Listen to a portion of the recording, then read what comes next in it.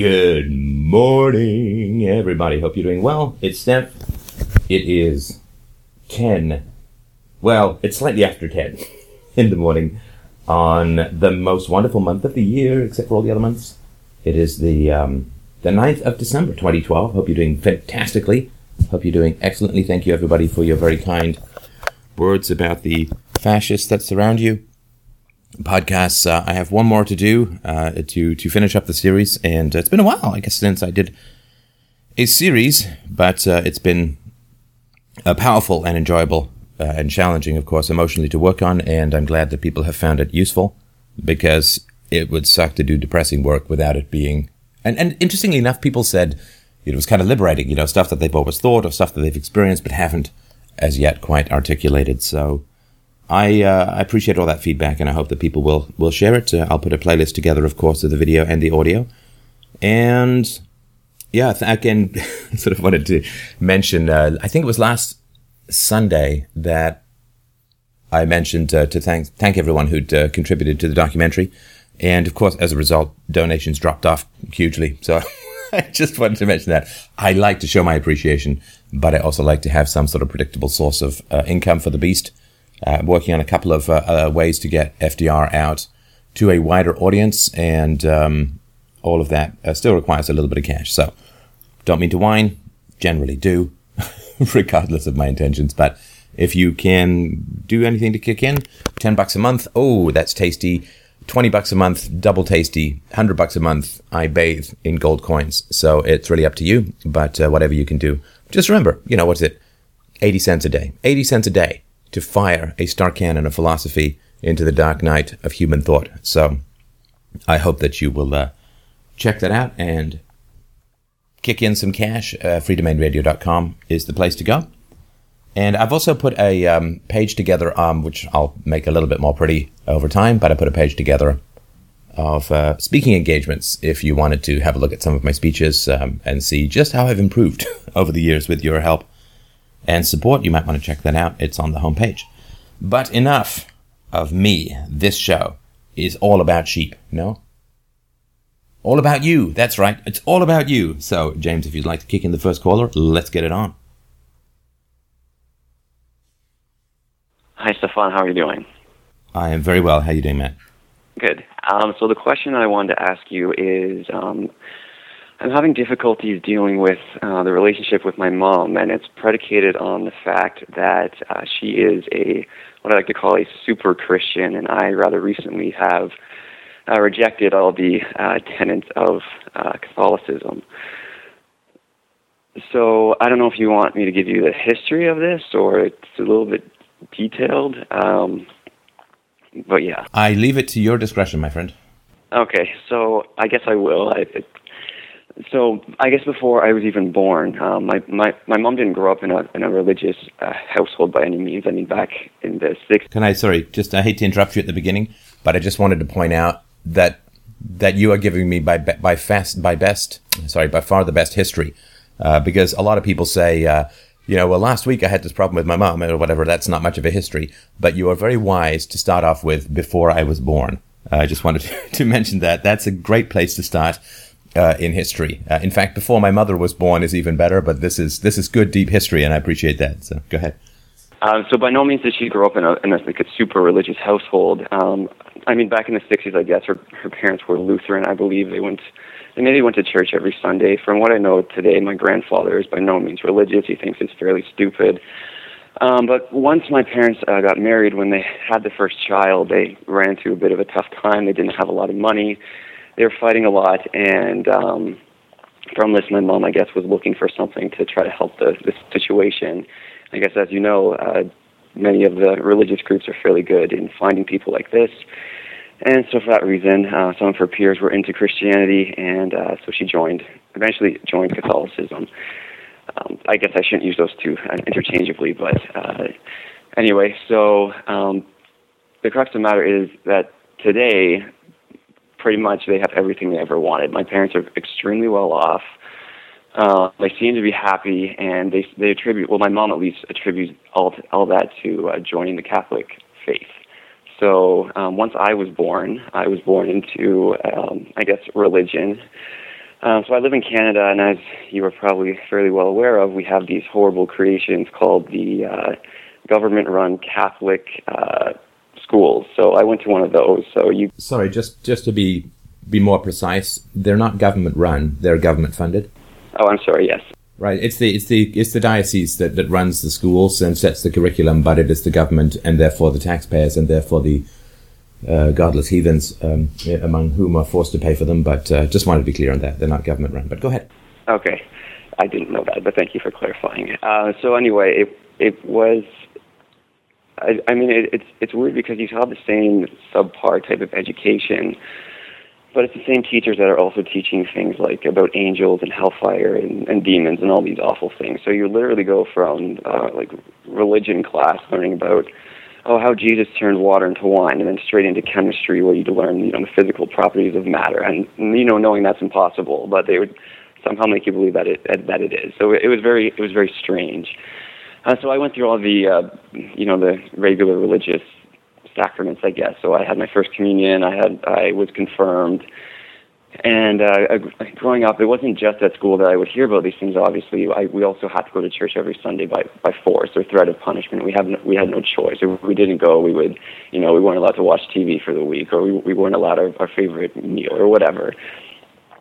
So my mom was also she was very into this Christian radio stuff. It was out of the States, and it's a little bit different form of Christianity, I think, because from what I was getting at church, it was more or less it was boring, and I wasn't interested. But from the Christian radio, when she would learn, they're interested in like evangelical type of things, which I didn't get from the Catholic Church. So every day after school around 4:30, we'd have to listen to this children's program, like teaching about the Bible in what they considered a fun way. And one of the things that really stuck with me, I remember there was this one segment, I guess. They were talking about this character, right? His name was Eugene or something like that. And they were saying Eugene lived a great life. He was a nice guy. He always did the right thing. So if ever there was a test and someone offered to help him cheat, Eugene wouldn't cheat. He would always do the right thing whenever he could. And then it sort of fast forwards to the end of his life, and as he dies, and then he ends up in hell, and he wonders, like, I lived this great life. I try to do the right thing all the time. Why am I in hell? And then the devil tells him, well, you never accepted Jesus into your heart, so that's why you're here. So we're sort of taught this idea that you could be a good person, but at the end of the day, if you never accepted this Jesus into your heart, or God, or accepted everything with a religion, you're still going to end up in hell. And that really scared me as a child. I remember thinking about the concept of hell. The way that it was presented to me was, one, you're in this horrible, flaming, burning pit, and you're cut off. Like, all your senses are sort of cut off. It's completely pitch black. You can't hear anything, and it's just for eternity. So it never ends. I could never really wrap my mind around that. It's just thinking about it as a child was just horrifying. So it sort of kept me within religion based upon fear, which I guess is nothing new. But anyway, sort of as I was growing up, as I went into high school, my parents always forced us into these sort of religious camps or religious groups. And for instance, one summer we went with them to what I think is called Cana Camp. Anyway, so you go to this, this cabins in the middle of nowhere. You don't have any electricity or water. Every morning you have to go to church, you have to say the rosary, all these crazy things. I remember one of the days they gave, I guess I was maybe 11 or 12 at the time, and they gave the younger kids the opportunity to go on this tour with the priests of this religious compound where the priests live and worship with the I guess there was nuns, I don't know if that's what they were called. Anyway, well, the older kids had to go and work on this farm. So I remember me and my younger sister, who was a year younger than me, so we went on this religious tour with the priests, and we went to see that it was really boring, but it was weird because when the tour was over, I remember they brought us down to like this dark, damp, like dungeon-like basement, and they said, okay, well, the tour's over, and we want you to do some work for us now since we took you on this tour. And like, my parents weren't there, so they never like officially asked our parents if they could do this or not. Like, well, we want you guys to like polish these things that we're going to put in the gift shop. So I remember we just sat there for a couple hours after this tour was over, and we just polished coins and these religious trinkets, and they didn't give us. I remember my hands were just burning from this polish that they gave us, and they're like, "Oh, just don't worry about it. It doesn't matter. We're almost done." So it was very weird because I got this concept that there's parental authority and then there's religious authority, and the religious authority somehow trumps the parental authority. And so as I went into high school, I could never sort of. I went to a Catholic high school in Canada, and I didn't have a lot of friends. I was a little bit of a social outcast, and it only made me become closer to more sort of go deeper into religion. Because my mom would just tell me, well, the reason why you're an outcast is because you're different. You've accepted God and Jesus into your heart, and all those other people who they just don't get it in a way. So they're sinners, and we don't want to sort of associate ourselves with sinners. So I sort of became more religious myself. I mean, younger, I just thought, oh, this is so boring. I don't want to be here, but I have no choice. But I sort of started to become like my mom in a way. Really not. I wasn't. It was weird because I wasn't interested in it, but I sort of told myself it was the right thing to do to be interested in it. So I remember at the end of high school, throughout high school, my mom would buy us, me and my younger sister, these religious magazines from the States. It was called Breakaway and Brio. Anyway, the evangelical groups in the States, as opposed to what I was getting from the Catholic Church, were really big on sex. So all of the magazines were geared toward, if you're a guy, don't think about sex, masturbation. It's a horrible thing. Like if you commit this, then it's a sin. So you can't think about females and what's natural. And then for the girls, what they would be getting is things along the lines of you have to dress modestly and you have to remain pure until you're married, and this ridiculous. It's not ridiculous, but anyway, things like that. So at the end of high school, me and my sister decided that we wanted to go on one of these evangelical missions to Panama. So not Panama City, Florida, but to that country of Panama. So it was run out of a group from the U.S., one of these evangelical groups. So before we went on the trip, we had to fly down to Miami, and we had to learn about how do you talk to these savages that don't know anything about Jesus. And so what we had to do is we had to put on this religious play regarding the story of Jesus and how he was born in a manger and how he was crucified on the cross. But it was in a fun way, right? So as told from the perspective of toys or something like that. So we went down to Miami. We had to learn. I didn't speak a word of Spanish, but I mean the people in Panama, they only speak Spanish, so they would just give us these cards, I guess, that had these just these phrases that you just go up to someone and it's, for example, it would translate into oh, are you feeling sad in your life? Oh, do you want to accept Jesus into your heart? Oh, do you want to give me your email address and I can send you some information? So we flew down to Panama. It was maybe a group of about 1,000 people. So I've never done anything like this in the past, so it was a very new experience to me. And so when we got to Panama, every night we had to go to these silly religious seminars that mainly focused around the idea of sex and homosexuality. It's so wrong, and we had to hear a speaker of, I used to be a lesbian, but I found God, and I'm no longer a lesbian. I'm such a sinner and a horrible person.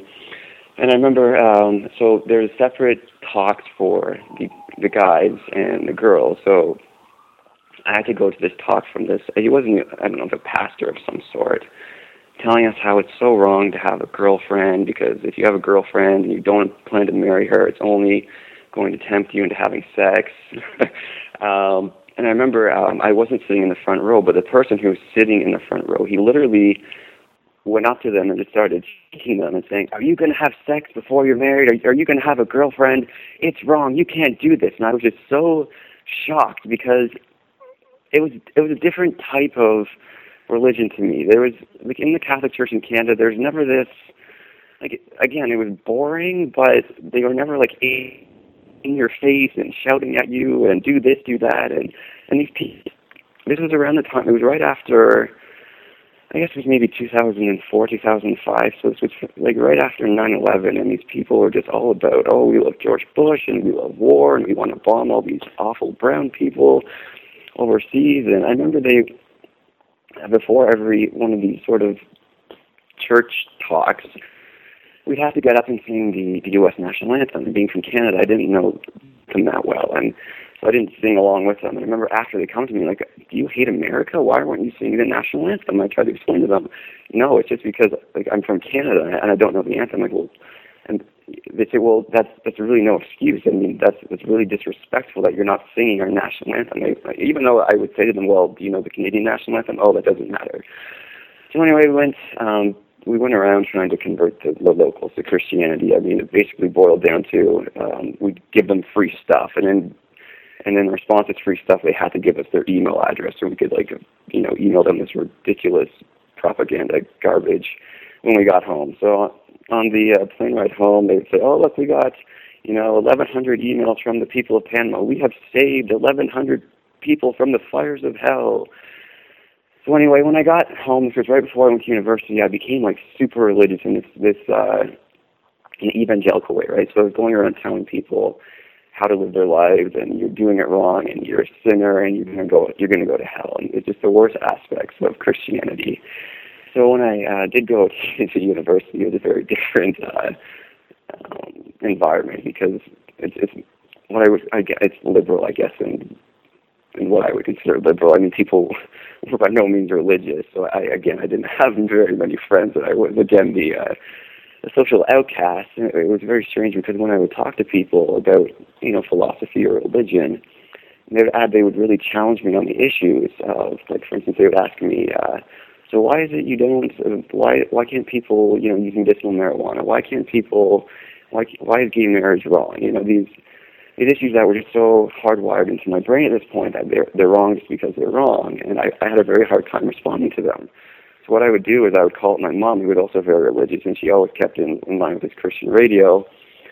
And on the Christian radio, what they would do is they would outline the arguments why gay marriage is wrong, the arguments why smoking marijuana is wrong. They would tell you, if someone says this to you, you tell them that. If someone makes this argument, well, you respond with this. So I remember I went and I tried these, these really terrible arguments. Like, for instance, they would say, okay, so why is gay marriage wrong? Oh, well, would we accept a man marrying a horse? It's the exact same thing, right? So marriage is defined as between a man and a woman. So I just became, like, people didn't want to be around me, not surprisingly. And at the same time, I also had, I was suffering from, like, a chronic illness, which I'm sort of getting over now, even still today. And so it was a very lonely type of life, because no one wanted to be around me. And if ever I was sick, it was sort of like, okay, I'm sick because I'm not praying hard enough. And if anything ever went right in my life, it went right because I pray, because of Jesus, So there's really no way out of it. And I remember one time someone one of my friends, I didn't have many, so my only friend, I guess, he suggested that I watch this movie. It was it was basically outlining how, it was like a conspiracy theorist type of movie, like about the World Trade Center, Tower 7, things like that. And one of the parts of the movie was about the hoax of religion. I remember watching it, and just, like, the arguments they outlined were just, like, horrifying to me. This idea that the concept of Jesus being born from a virgin mother on December 25th and all this stuff, it was by no means a new concept in history. I mean, they compared to many of the Egyptian gods, such as Horus or Mitra or Dionysus. I don't know if they're all Egyptian gods, but anyway, it was the exact same thing with them. Born from a virgin mother on December 25th, the crucifixion, all this, and they presented how the idea of Jesus really just came from the idea of worshiping the sun. So that absolutely horrified me, that possibly what I believed in so strongly was just all a big hoax. And I remember trying to sort of pray it away, in a sense. It basically came down to, oh, well, it's probably just the devil doing this. The devil put these other characters into existence in history to make it hard for us believers to believe in Jesus. So I was eventually able to dismiss that very strong argument against religion, which, in retrospect, I couldn't believe I was able to do so. But anyway, what sort of started unraveling in terms of my faith was one of my friends, another person at church that I was going to at the time. They said, you should watch this movie. It was basically the argument from within the church as to why we should maybe broaden our horizons and accept, things like gay marriage. And so I watched the movie, and they made some very good arguments that maybe the passages that were basing this idea of gay marriage on from, I guess, Leviticus, saying a man shall not lie with another man, all that other stuff. Maybe it was only for the context of that time, and maybe we're taking it out of context today, because we certainly don't follow all the other crazy things written in the same verses, like, don't plant two seeds in one hole, or other ridiculous things we don't even look to today at any level. So I remember I called my mom up and I said, Mom, you really got to watch this movie. It's like they present some really good arguments as to why we might be wrong. And it was from a religious perspective, so I accepted it. Because if it was from any other perspective, if it was just some group making a movie about why gay marriage should be right, I would have never watched. I would have never listened to a word of it. But because it was from the perspective of a religious group talking about why we should accept these people, I called my mom, and I remember I watched it with her. And after watching it, she said to me, she's like, "Oh my gosh, I can't believe this. We've been wrong all this time. This really changes everything."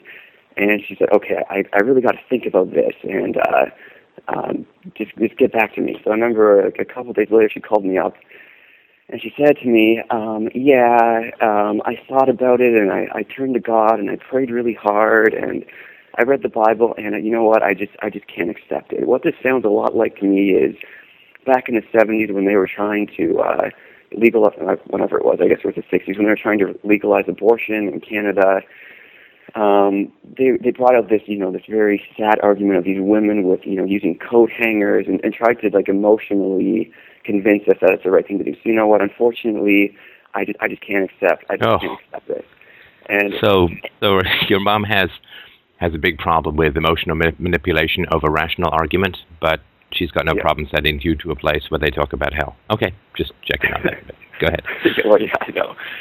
So anyway, I remember after that, it was just very strange to me because I was like, they made some completely legitimate arguments to me within the context of religion as to why this is wrong, but she's completely being irrational on this.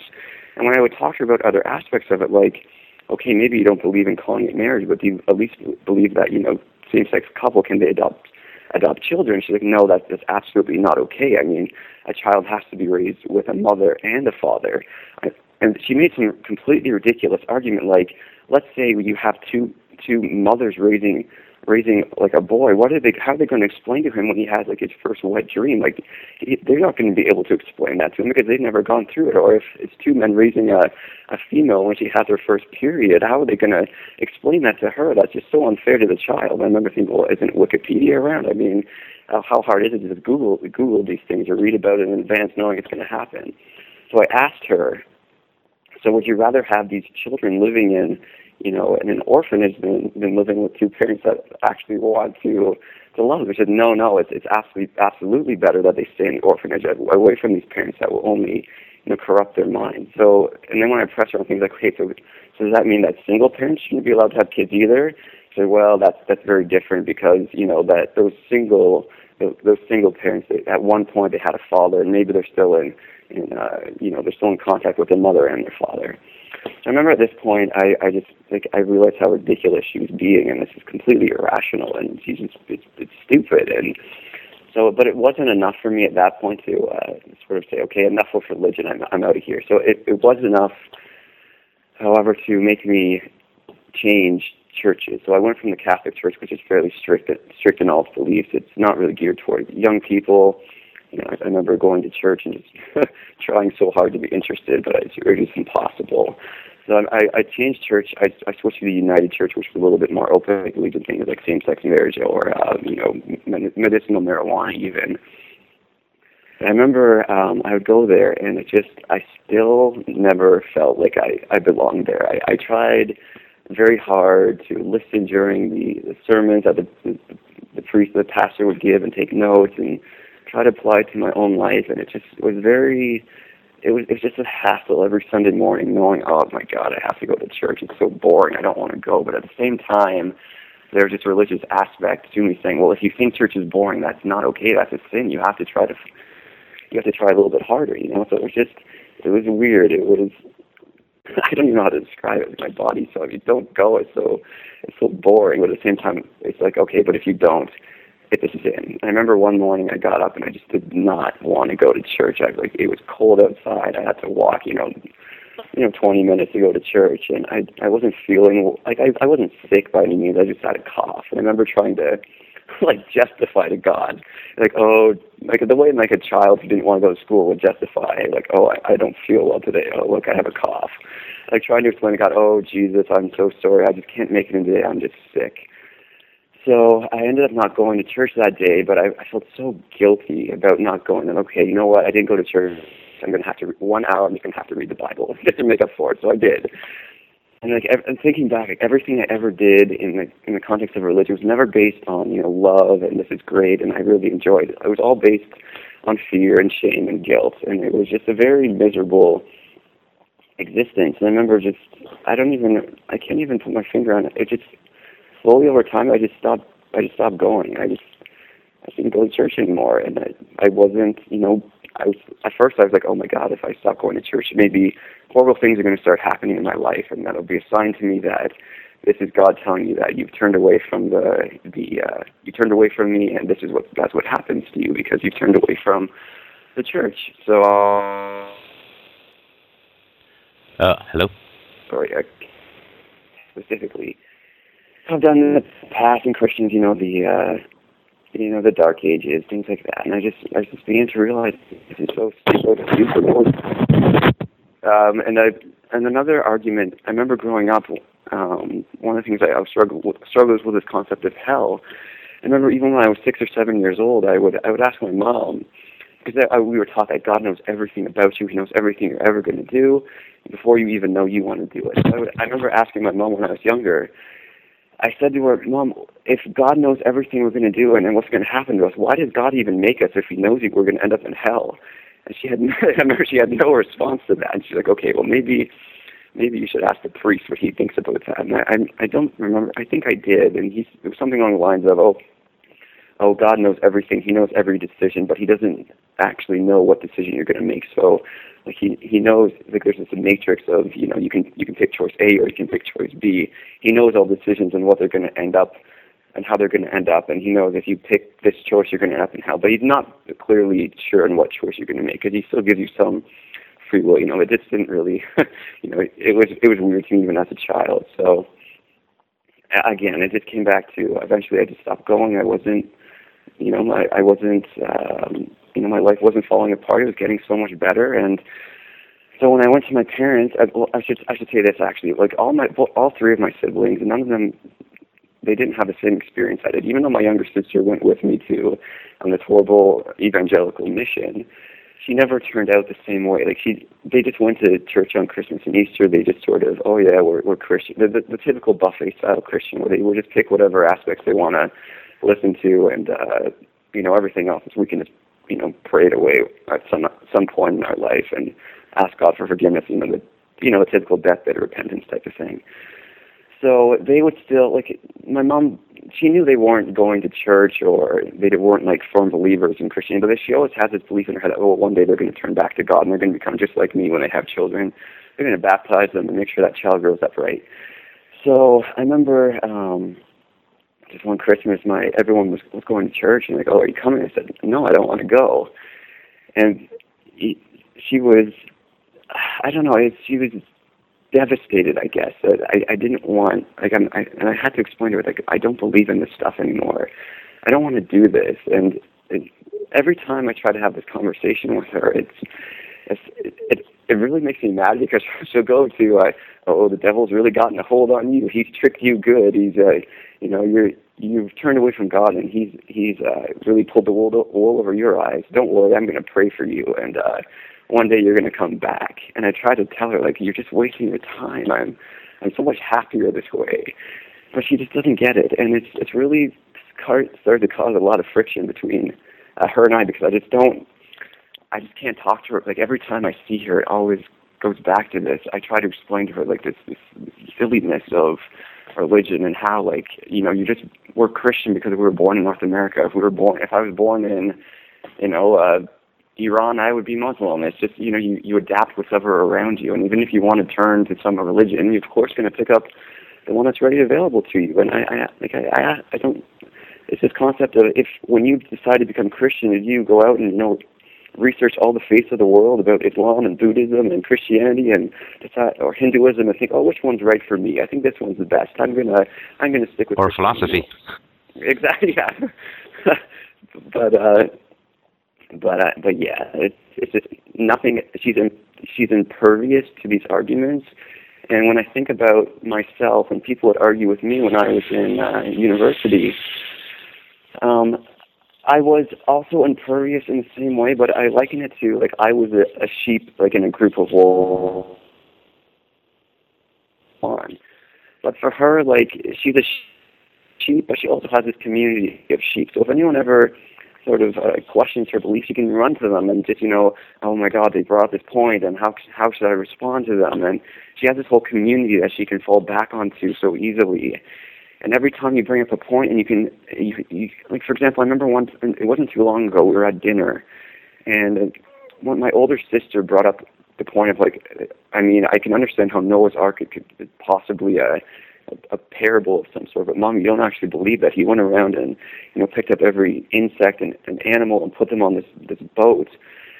And like she started getting really emotional, and you could see her tearing up, and like, she'll start crying, and you feel horrible just talking to her about it, and it just, there's no way of getting through to her.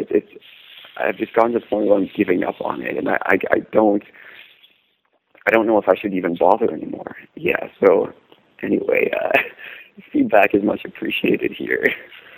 Right. So, first of all, I just want to say I'm really, really sorry about what you got exposed to as a kid. I mean, that's scary stuff. That's really scary stuff. The things that we say to children are very, very, very serious.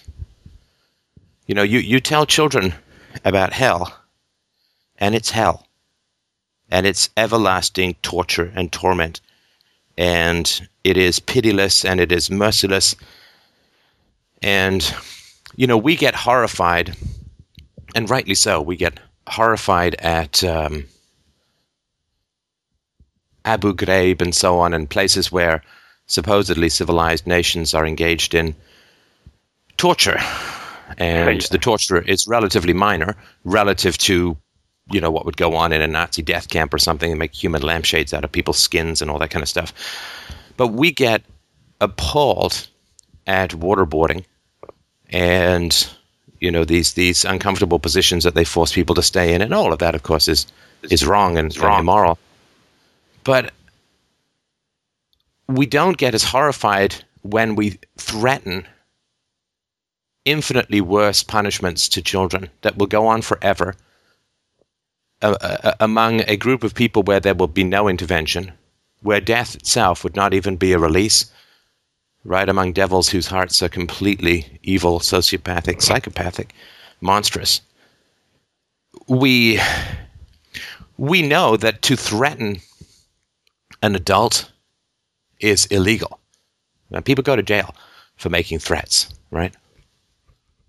But so if I say, give me $50,000 or I'm going to break your leg. We understand that is evil, and people will go to jail for that. We don't reward criminals for their failure to follow through on their plans, even if it was, I was only kidding, or it doesn't matter, right? So if you make a threat to an adult, you go to jail. But the teaching of hell to children, which is you will go to church or you will burn in hell. You will obey this book or you will burn in hell. It's only our continued, unbelievable blindness and lack of empathy to ourselves as children and to the next generation of children that this can even be conceived of as anything other than kind of psychotic. So I really want to sympathize with that. And I mean, I get it. I mean, I was not taught in the Catholic tradition, but I was certainly no stranger to hell. So I just want to say that I'm really sorry. It does damage. I mean, is that a fair thing to say?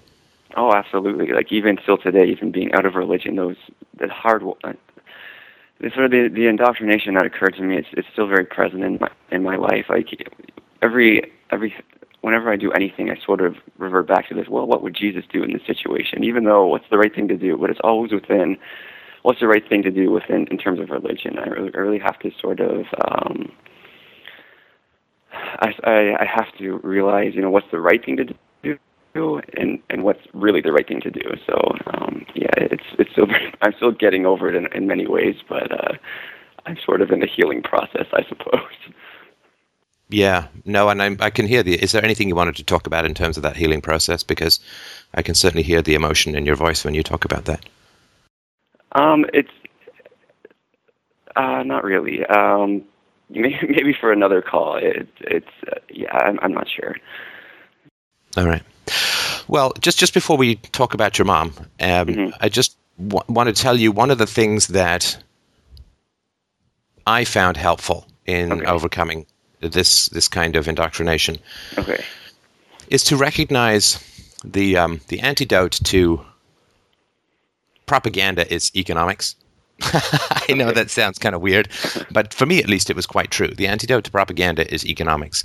Mm-hmm. So if you are told stuff, you follow the money, right? So we all understand that the propaganda around the state is fundamentally economic. Mm-hmm. Right? I mean, it's pay your taxes. You can go protest if you want, but just pay your goddamn taxes. Yeah. Right? The whole propaganda about all of this stuff. Why are we told to care about the poor? Is it because the government cares about the poor? Good Lord, no. If they cared about the poor, then they would never inflate the currency, which hurts the poor the most of all. If they cared about the poor, then they would be madly dedicated towards improving the quality of public schools, which they're not. If they cared about the poor, they would never run debts and deficits, because when they end up having to deal with those one way or another, then the poor will suffer the most. So, I mean, of course, they don't care about the poor, but what they do care about is that we care about the poor and will give them money, which they then keep 80% off and trickle stuff down to the poor. And they love to give money to the poor, not because they care about the poor, but because that gives them reliable votes for the maintenance or expansion of state power, right? So, I mean, you're obviously a very intelligent fellow. Good job, Jesus. a well-tuned brain. The Santa's elves were not napping on the day that your brain was created. So good job, elves. Good job, brain. Good job, Jesus. But so let's just talk about one of the things, and you can take this approach to a number of different things that you heard in terms of propaganda. But let's just talk about one of the things. The story, was it Eugene who did all these good things? Yeah. And, if somebody asked him to cheat on a test, he wouldn't cheat. Right. I've always found the religious hostility to cheating kind of strange, right? Because, I mean, miracles are cheats to begin with, right? It's breaking the rules. Anyway, right. Of course, if you have a good argument, you don't need miracles, and you don't need threats of hell, right? Right.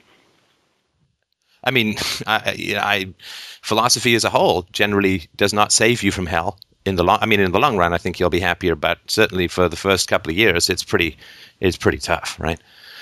So, but why would they? What's the economic driver for telling you that good works alone, good deeds alone, will not save you? Well, I mean, they want to keep you locked in. I mean, I remember every time we went to church, even as children, my mom would make us give 10% of our allowance to the church in tithing. So it's of no surprise that they would tell you that you have to give money to us and be a part of our group. Otherwise, you have to accept Jesus. And this whole concept of accepting Jesus is giving us money. So, yeah. Yeah, everything that's predicated is around the transfer of money. Right. Right. So no good works means that they need to maintain a monopoly on what is called virtue. Okay. Right? Yeah. Okay. Does that make sense? Yes. It's just like any other government monopoly. It's like any other monopoly. It's called rent seeking. It means that you seek some advantage, usually through some nefarious means, through some sort of governmental means. You seek some advantage which guarantees you income, and the way that you get guaranteed income is you reduce or you eliminate competition, right? Okay. Yeah.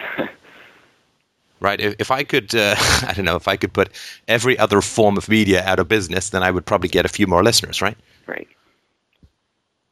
So that is an example, of course, of needing to maintain a monopoly. Because, and the other thing too that occurs in terms of propaganda is you really don't talk about the money, but in reality, everything is about the money.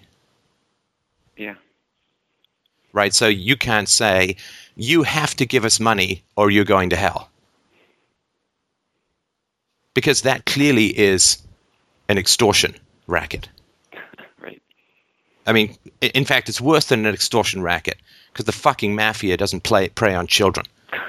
That's true. And the fucking mafia won't screw with your head that much. Yeah. I mean, they may work over your kneecaps,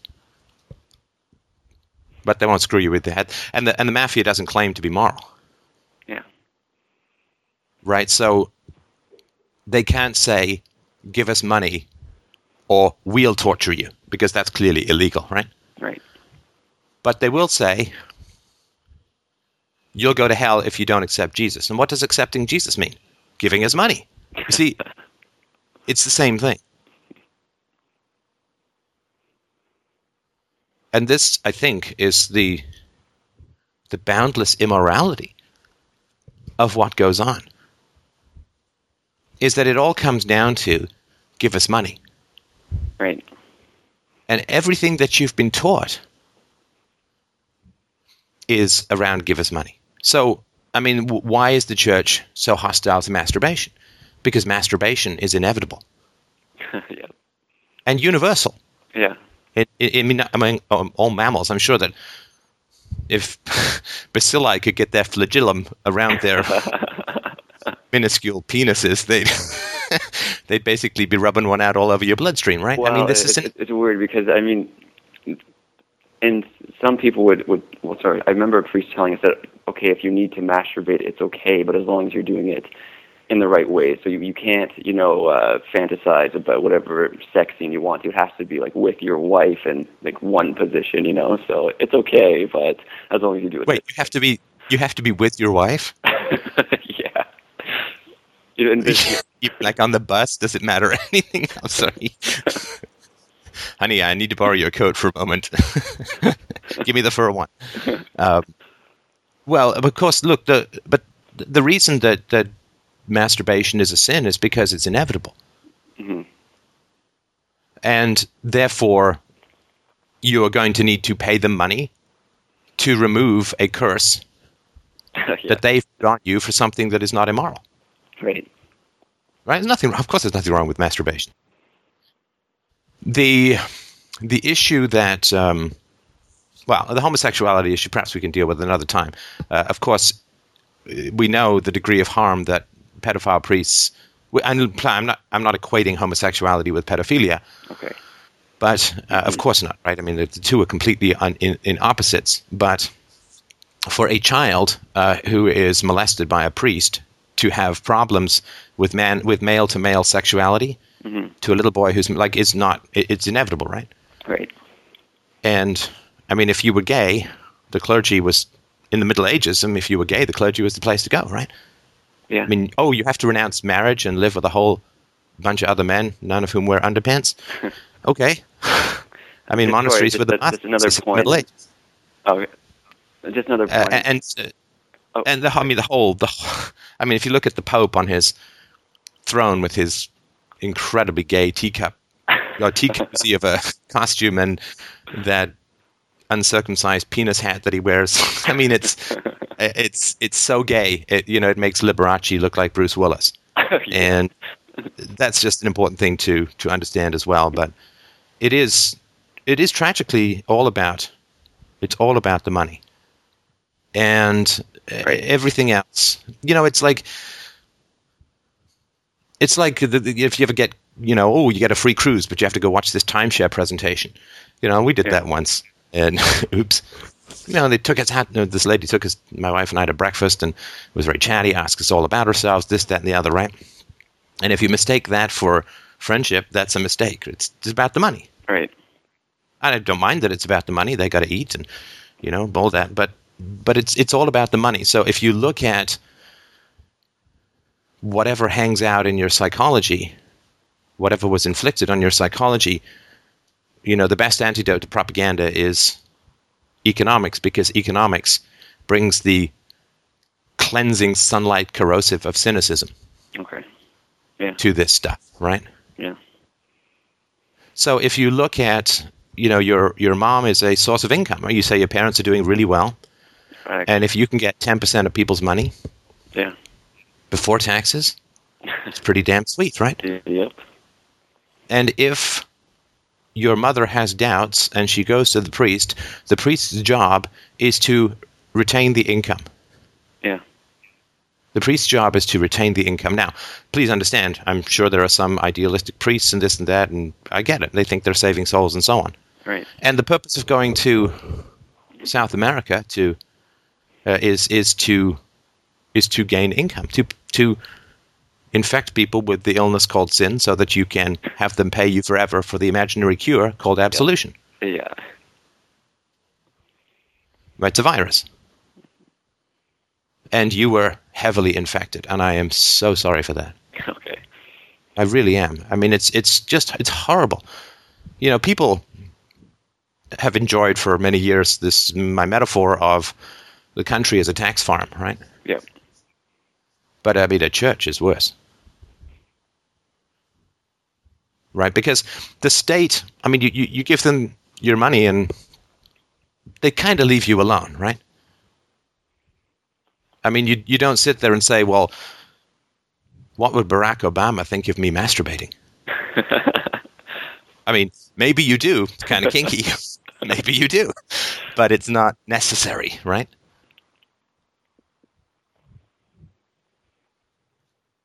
And the churches as a whole are very long-term child harvesting propositions, right? Mm-hmm. I mean, one of the reasons that the church is against homosexuality is homosexuality does not provide them children.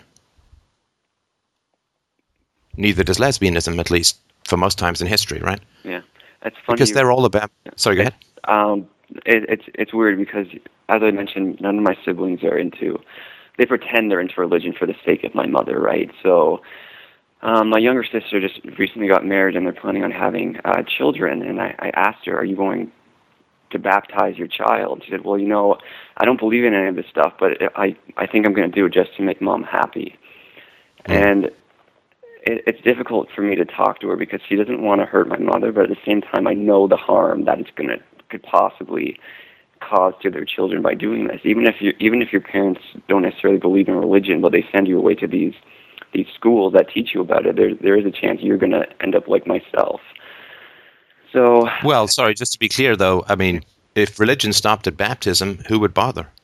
I mean, who would care? Yeah, exactly. I mean, okay, so you got a little water from a guy when you were a baby, right? The real question that I would put to your sister, I mean, if I were you, is are you going to allow Mom to teach your children about hell? Yeah. Okay. Right? Yeah, I can see she's really on the fence about it now, and I'm trying to get No, her, this is not an on-the-fence proposition. This is not an on-the-fence proposition, right? Because let's say you drop your, let's say your sister drops her kids off and they're, 5 and 7 or whatever. Yeah. And she drops her kids off with your mom for a day. Mm-hmm. And your mom decides to sit down and tell them all about how Jesus died for their sins and they're born sinners and they're going to go to hell. Okay. Yeah. If they don't, this, that, and the other, right? Yeah. They're going to freak out. That's true. No, seriously, you laugh, but I mean, that's going to be some terrifying shit, right? Yeah. And then what? Yeah. Then what do you do? Right? It's a brain virus. You must protect your children. Okay. You cannot expose. I mean, if your mom had some physical illness that could be transmitted, you would not have her babysit your kids, right? Right. I mean, unless you can come up with a deal, right, with your mom that says we don't talk to them about religion. They can choose when they get older, right? Okay. All right. And that deal has to be in place, in my opinion. I'm just telling you, I can't tell you what you should do. I certainly can't tell your sister what she should do. Right. But if we understand how dangerous this stuff is, how brain altering it is, Okay. because every companion of the parent is good in the eyes of the child. Every babysitter, everyone you go visit is good in the eyes of the child, because the idea that so I mean, if your sister's kids get told about hell and Jesus and so on by your mom, Yeah. and then you say, well, no, that stuff is not true, and actually it's really bad, then they'll be like, well, why am I there then? Yeah. This woman's going to tell me really terrifying, frightening, horrible stuff. Right. Why am I there? Yeah. Why wasn't this worked out, or something like that? Anyway, so this is not are you going to get your kids baptized? I mean, I don't think that doesn't matter at all, because they won't remember it. There's no indoctrination in that, right? Mm-hmm. But it is important to keep your children away from this stuff. Religion is a form of how best to put this, because religion also changes genetics, right? Because ideas change your genes. Ideas that are enacted through behavior change your genetics. So it's a form of it's a genetic dysfunction that replicates through behavior. It uses behavior to replicate itself. It's a brain pattern, or it's either a brain pattern, i.e. a way of thinking. And brain patterns replicate. They seek to replicate just like genes do. Brain pattern memes, right? Right. Brain patterns and the genetic changes that they engender seek to replicate themselves. Like, they use your mother to replicate themselves in the next generation. They're like a devil. I mean, I hate to use this religious metaphor, Okay. but they're like a devil. Your toe doesn't care about you. Your toe only wants to make another toe, and it's using you to make another toe. And yes, it will help you balance and climb trees and stuff like that, but only because that helps you to make another toe. The toe doesn't care about you. The toe only cares about the next toe. Can I make another toe? That's my only goal. When I wake up in the morning and I'm a toe, I'm like, I want another toe. I want to make another toe. I don't have a penis as a toe, so I will help the penis find a vagina so I can make another toe. Right? If your penis does have a toe, please do not send me any photographs. Or maybe you should. No, so, but and it's the same thing, right? The religious mindset simply seeks to replicate itself in the next generation. It's a meme that breeds through propaganda. And it's very dangerous. Very dangerous. Because you can't be cured. And I don't mean to say that you'll forever be sick. What I mean is, like, you have a cold and you're done with your cold. You're like you didn't have a cold, right? Yeah. Doesn't linger, right? Mm-hmm. But if you lose a finger, you can work around it, but you still don't have a finger, right? And you certainly can be very healthy, but you can't ever be somebody who wasn't religious, right? Right. That will always be there. It's not like frostbite, like a constant ache, but it's not curable in that you cannot be restored to how you were beforehand, right? Right. And again, I'm not trying to make you despair. I'm just talking about the seriousness of the affliction. Okay. I will never be cured. I will never be somebody who was never religious. Now, I'm happy, I'm strong, I'm confident, and all of that. But it's not undoable, and that's the important aspect of the next generation, right? Right. Now, sorry, is there anything you wanted to sort of ask or add about that? No, that's okay. So, as far as your mom goes, I mean, are there things that you enjoy in your relationship with your mom outside the religiosity? Yes. I mean, when we're not discussing anything in regards to religion, she's very fun, caring person. She's very nice. I still love my mom. It's hard because I know she only did what she did because she thought it was the right thing to do. So, but it's hard because I can't get through to her. So it's a question of whether or not I just give up. Do I stop seeing her? Like, I don't know I'm at that point where I don't know what to do next. Well, I mean, if you like her as a person, that's But it feels like an obligation in a way, right? I'm sorry? It feels like it's an obligation to a family member, though. What is an obligation? If it was anybody else, and I that inflicted this type of like if it was some wound teacher on me in a way, then I would just I'd never see them again. I'd cut them out of my life. But because it's my mother, it's sort of like this idea that, okay, well, she's your mother. You're obligated to at least have a relationship with her. And again, am I speaking from religion? I don't know. Yes. But yeah. Yeah, I mean, honor thy mother and thy father, right? Yeah, exactly. In the Bible, of course, parents are allowed to, in fact, kill children who disobey them. Right. There's no mention of the obligation that parents have to children, other than bring them to Jesus and give them to us, right? To church. Yeah.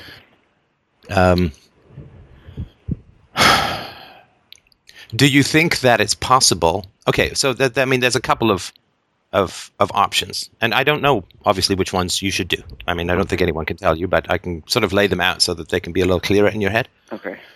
But logically, at least I see a couple of options.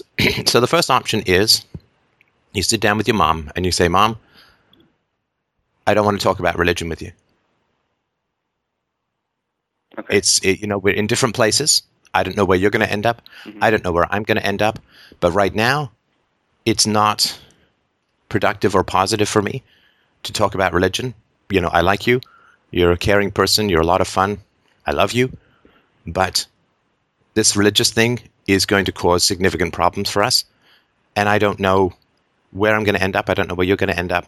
But right now, I would like to enjoy my relationship with you without discussing religion. How does that sound, at least for the time being? Okay. It's just, I know, I'm pretty sure what she'll respond to that would be, okay, that's fine, but I'm still going to pray for you.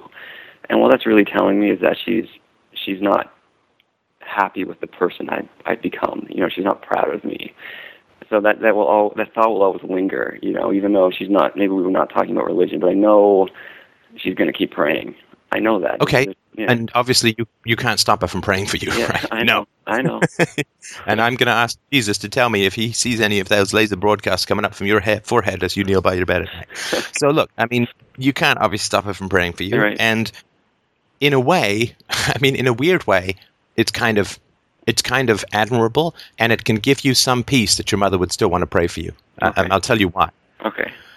If she said, yeah, that's fine, we don't have to talk about religion, I think you're doing great. Okay. That would be really bad. Okay. Do you know why? Well, it'd be a lie. No, let's say it was true. Okay. No, I don't. That'd be even worse. Why would that be bad? Because it would be, so your mom sent you to people who taught you about hell, scared the shit out of you, for something that she doesn't even really care about that much. Okay. So the fact that she is committed to saving your soul, and which means making money for the priests, right? You understand? Mm-hmm. That the fact that she wouldn't give up without a fight means that it wasn't frivolous to her, and because it wasn't frivolous to her, although it was a mistake and a bad one to send you there, there is a weird kind of integrity to it, right? Yeah, that's a good point. Yeah, I never thought about it like that. So if you can set up a boundary around religion, okay, then that is important. Now, but you'll also have to set up a boundary not just now, in the future, because religion will give you, a lot of religions will give people, before they get married, a little leeway, a little run on the leash. But then when you get married, and particularly when you're going to have children, the clamps come back in, right? Because then it's like, the farmer doesn't pull on the crops until the crops have grown, right? So Yeah. he leaves the crops alone, pretty much. He just Yeah. waters them and all that. He leaves the crops alone until they're ready to be plucked, right? Okay. All right. And so the through the church, the pressure will come, and through the community, the pressure will come when you guys start having children, right? Right. Yeah. Crops are ready. Let's go harvest, right? Yeah. Bring them to us.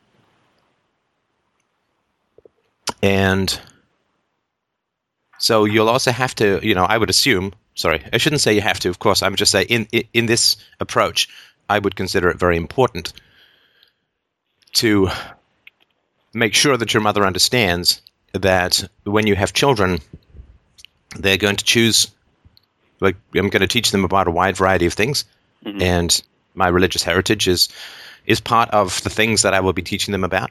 But I am not going to inflict any particular belief system as if it's true on them before they're able to understand the context. Okay. Yeah. Absolutely. And so you cannot be talking to my children about religion. Okay. Right? I mean, you can't have religion when you're a kid for the same reason you can't have sex when you're a kid. Because you don't understand the context, you don't understand the concept. Yeah. And you're physically immature. And your brain, of course, is physically immature to process such concepts, which is why, I mean, religion has no arguments that appeal to a rational person, so they can only inflict terror on the helpless, right? Yeah, I actually remember asking my mom one time, I asked her, why did you baptize me when I was a child? Why didn't you let me choose it for myself when I was older and actually understood it? And to that she responded, well, the devil's out there, and he'll use whatever he can to get a hold of you. It's, unbaptized children. Well, it's quite true. That's quite true. It's just that the devil's in Rome. And he will whatever he can. So yeah, I mean, so you can draw these boundaries, right? And I'm not saying that it's easy, but you probably need to reestablish them every couple of visits, and over time it will probably normalize. Okay. And in my humble opinion, and of course all of this is just my opinion, that actually will be great for you and your mom. Okay. Right? Because there's no intimacy where there's fantasy. Right. Wherever there is delusion, there is no intimacy. Okay. People who are sleepwalking through the jungle in their dreams, like they're walking around their house, but they're not in the jungle. They're only imagining it. Right. And so you can't connect with your mom in the realm of fantasy. And I think that part of what may be going on for you is you really want to connect with your mom. Yeah. And so you're trying to get the fog of religion away from her so you can actually give her a hug. Right. Connect with her. Yeah, I just... Without going into the programmed robot, Godbot stuff, right? Yeah. So if I want her... So let me just finish this point and I'll listen. Sorry, so if you can keep the religious stuff away from your relationship, yeah. I mean, I think your relationship will improve. Okay. But sorry, go ahead. Yeah, I mean, the thing is, I'm so much happier now that I'm out of religion, and I question whether or not she's actually happy. And so it comes down to I want her to be happy, and to make her happy, I want her to realize that everything she believes in is just a fairy tale, in a way. So it's... But you understand that before she gets happy, she's going to go through a long time of incredible unhappiness and guilt. I do realize that, but I think when she comes out the other side of that, if she ever does, I think she would be a lot happier. Because if you tell somebody who thinks that they've benefited their children, that they did unfathomable and untold and unmeasurable harm to their children, yeah, I mean, I'm sure you can get how unbelievably devastating that would be. Of course, yeah, of course. And how angry she would then be at having been used for money. Yeah. Having harmed her children for the profit of others. Having served sociopaths, right? Yeah. I mean, that would be... I can't imagine it. So, for you, I mean, it's important not to confuse yourself with other people, of course, right? Okay. You did not whisper hell into children's ears, right? Right. You've never done that. Now, if you had done that and harmed children and frightened children and damaged children, it would be a hell of a lot harder for you to let it go. So you're the victim, right? The victim has an infinitely easier time escaping the abuse than the victimizer, right? Okay. I'm not saying it's impossible. I don't know. But what I'm saying is that don't confuse your ease, and I say ease very loosely. I know it was hard as hell, right? But don't confuse your ease of escaping the mindset with what would happen to your mom if she, right? And what would happen to her marriage, and what would happen to her social circle, and all of this, right? The strange thing is my dad isn't particularly religious. He sort of just, to me it seems as though he just goes along with it to make her happy. So I could probably envision that their marriage may get a lot better if she did. Good. Okay, so then it's her social circle, right? Yeah. Okay. But I mean that's fairly significant, right? And I mean, it generally is matriarchal, right? The virus is passed along matriarchal. Mm-hmm. So it's not uncommon for the woman to be much more religious than the husband, right? Okay. And that's just obvious, right? Because if you want to have a virus rub off on children, then you want those who have the most time with children, right? Which is why they focus on the moms, right? The dads are out in the fields, the moms are raising the kids. So if you want to, this is a virus that we are incredibly resistant to. It requires repeated exposure and unbelievable threats to get it to infect us. So. Okay. So okay, if you can draw these lines, and have boundaries in the relationship, I think that would be for the best. Now, you can either do this in a negotiated way, like an upfront, which has its risks and its advantages, but you can also do it in an implicit way. And the implicit way is that you simply stop responding to religious conversations. Okay. Yeah. All right. You're on the phone, she starts bringing up religion and so on. Mm-hmm. Oh, I'm sorry, my food's almost ready. We'll play. Or you change the subject, or you say, I don't really feel like talking about this at the moment, maybe another time. Right. And you just can have this sort of soft boundary set up. Okay. All right. And, she'll either get the message and back off, or she'll escalate and you'll go to the first option where you have an explicit conversation about it. But it's a more gentle way, so to speak. It's a little less respectful. Yeah. But it's a way of also establishing softer boundaries. Okay. And it's weird because I don't really know much about her childhood, and it's strange because her sister actually became a Jehovah's Witness. So I don't know if it's something that they both experienced as children that sort of led them to long for something such as religion.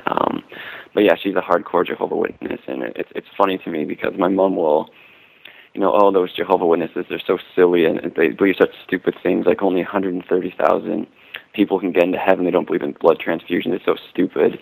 But at the same time, we believe in the talking snakes and the walking on water and all these other ridiculous things, right? So it's another strange thing that I have to deal with my mother.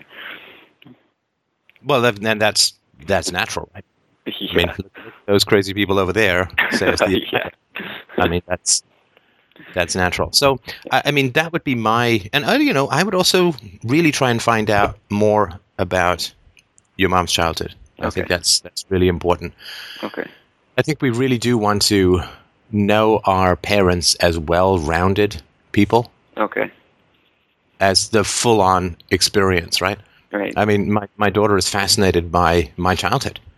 Okay. I mean, I have to give her the general admission version, but she's fascinated because she's fascinated that I was a child, and I've always wanted to make that clear. I don't want to be this professional parent who was born 6 feet tall or whatever, and so really try to get to know your mom's history. Okay. I mean, what a fertile ground for discussion between children and adults, and particularly adult children and their parents. Mm-hmm. What a great ground of discussion. I mean, what a sort of deep and powerful tide of history you can tap into by getting the sense of the patterns and so on. I think that stuff's all really important. Now, as far as you want to save her, oh, how the roles have reversed, right? Yeah.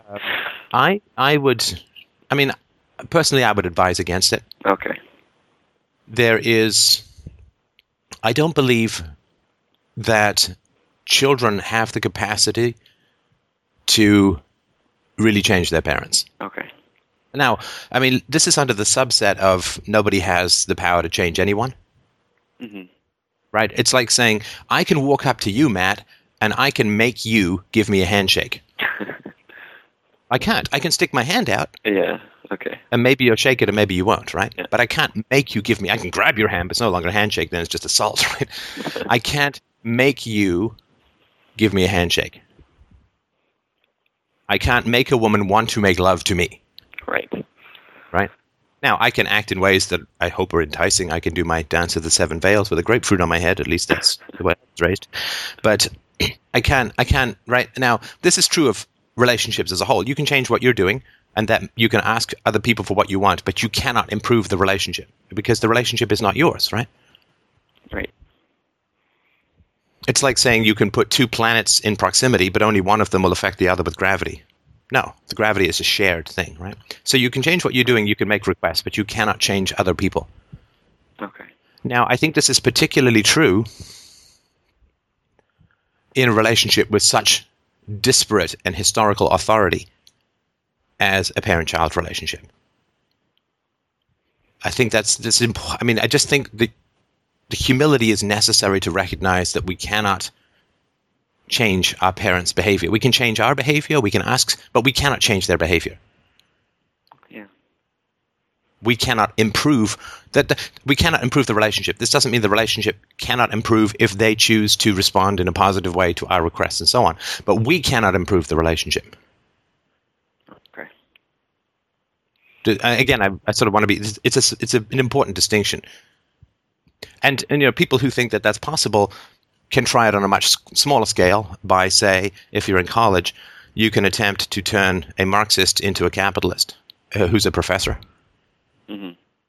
And if people do not feel that that's very possible, well, or a capitalist into a Marxist if you want, because there's an authority there, right? And that authority is nothing compared to the historical authority of parents and children. To be schooled by your children, I don't know. I mean, I guess it's theoretically possible. I guess there's some cases where I've heard of it occurring, but it's, you know, but it's just one. You can't change. You can't save her. You can't change her. Okay. Yeah. Okay. I mean, you can continue to give her these arguments and so on, but what happened with you was you simply got exposure. I think that you're talking about the first Zeitgeist movie where they're talking about, you know, Jesus is a metaphor for the seasons and the sun and all that, right? Yeah. You can't, yeah. So, but you were like one exposure to a different way of thinking and you were off to the races, right? Yeah. That's generally how it works. Okay. You know, some people see a crack in the wall and they take their nails off getting through it, right? Yeah. Other people see a crack in the wall and just stuff things into it, right? Yeah. And so I would recommend not pursuing that, especially since it hasn't worked yet, right? In fact, it's only because what is causing it to happen is her defenses to reinforce, right? Because you give her, and I was really quite excited when you were saying that, you know, you saw this thing about gay marriage in Leviticus, and maybe we didn't take it in context at the time, and your mom was like, "Oh my goodness, we've been wrong all this time," right? And I was like, "Oh my God, where's the story going?" And it's like, "Oh, runs back to the priest, and then he gives her the answer, and reinforce." Right? So and now that window is closed, right? Yeah. So I would not. I think that your relationship will deteriorate significantly if you start playing this game of you trying to change her and her blocking it. Yeah. And I know it's not a game. I don't mean to trivialize it, but I think that's going to lead to a pretty fundamental split. Okay. All right. Well, I didn't want to take up the entire show, but I really appreciate the feedback. Yeah, and look, I hope that you guys. I don't know. I mean, because I haven't dealt with this really.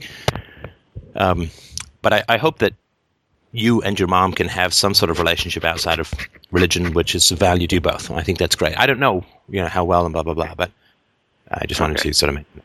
And listen, thanks for your honesty. Thanks for your story. I really appreciate you sharing it. It's a very powerful story, and I really appreciate that. And I really, really wish you the best. And I also just wanted to end up by just really saying, for what it's worth, how much I absolutely admire what you've taken on. I mean, this is huge.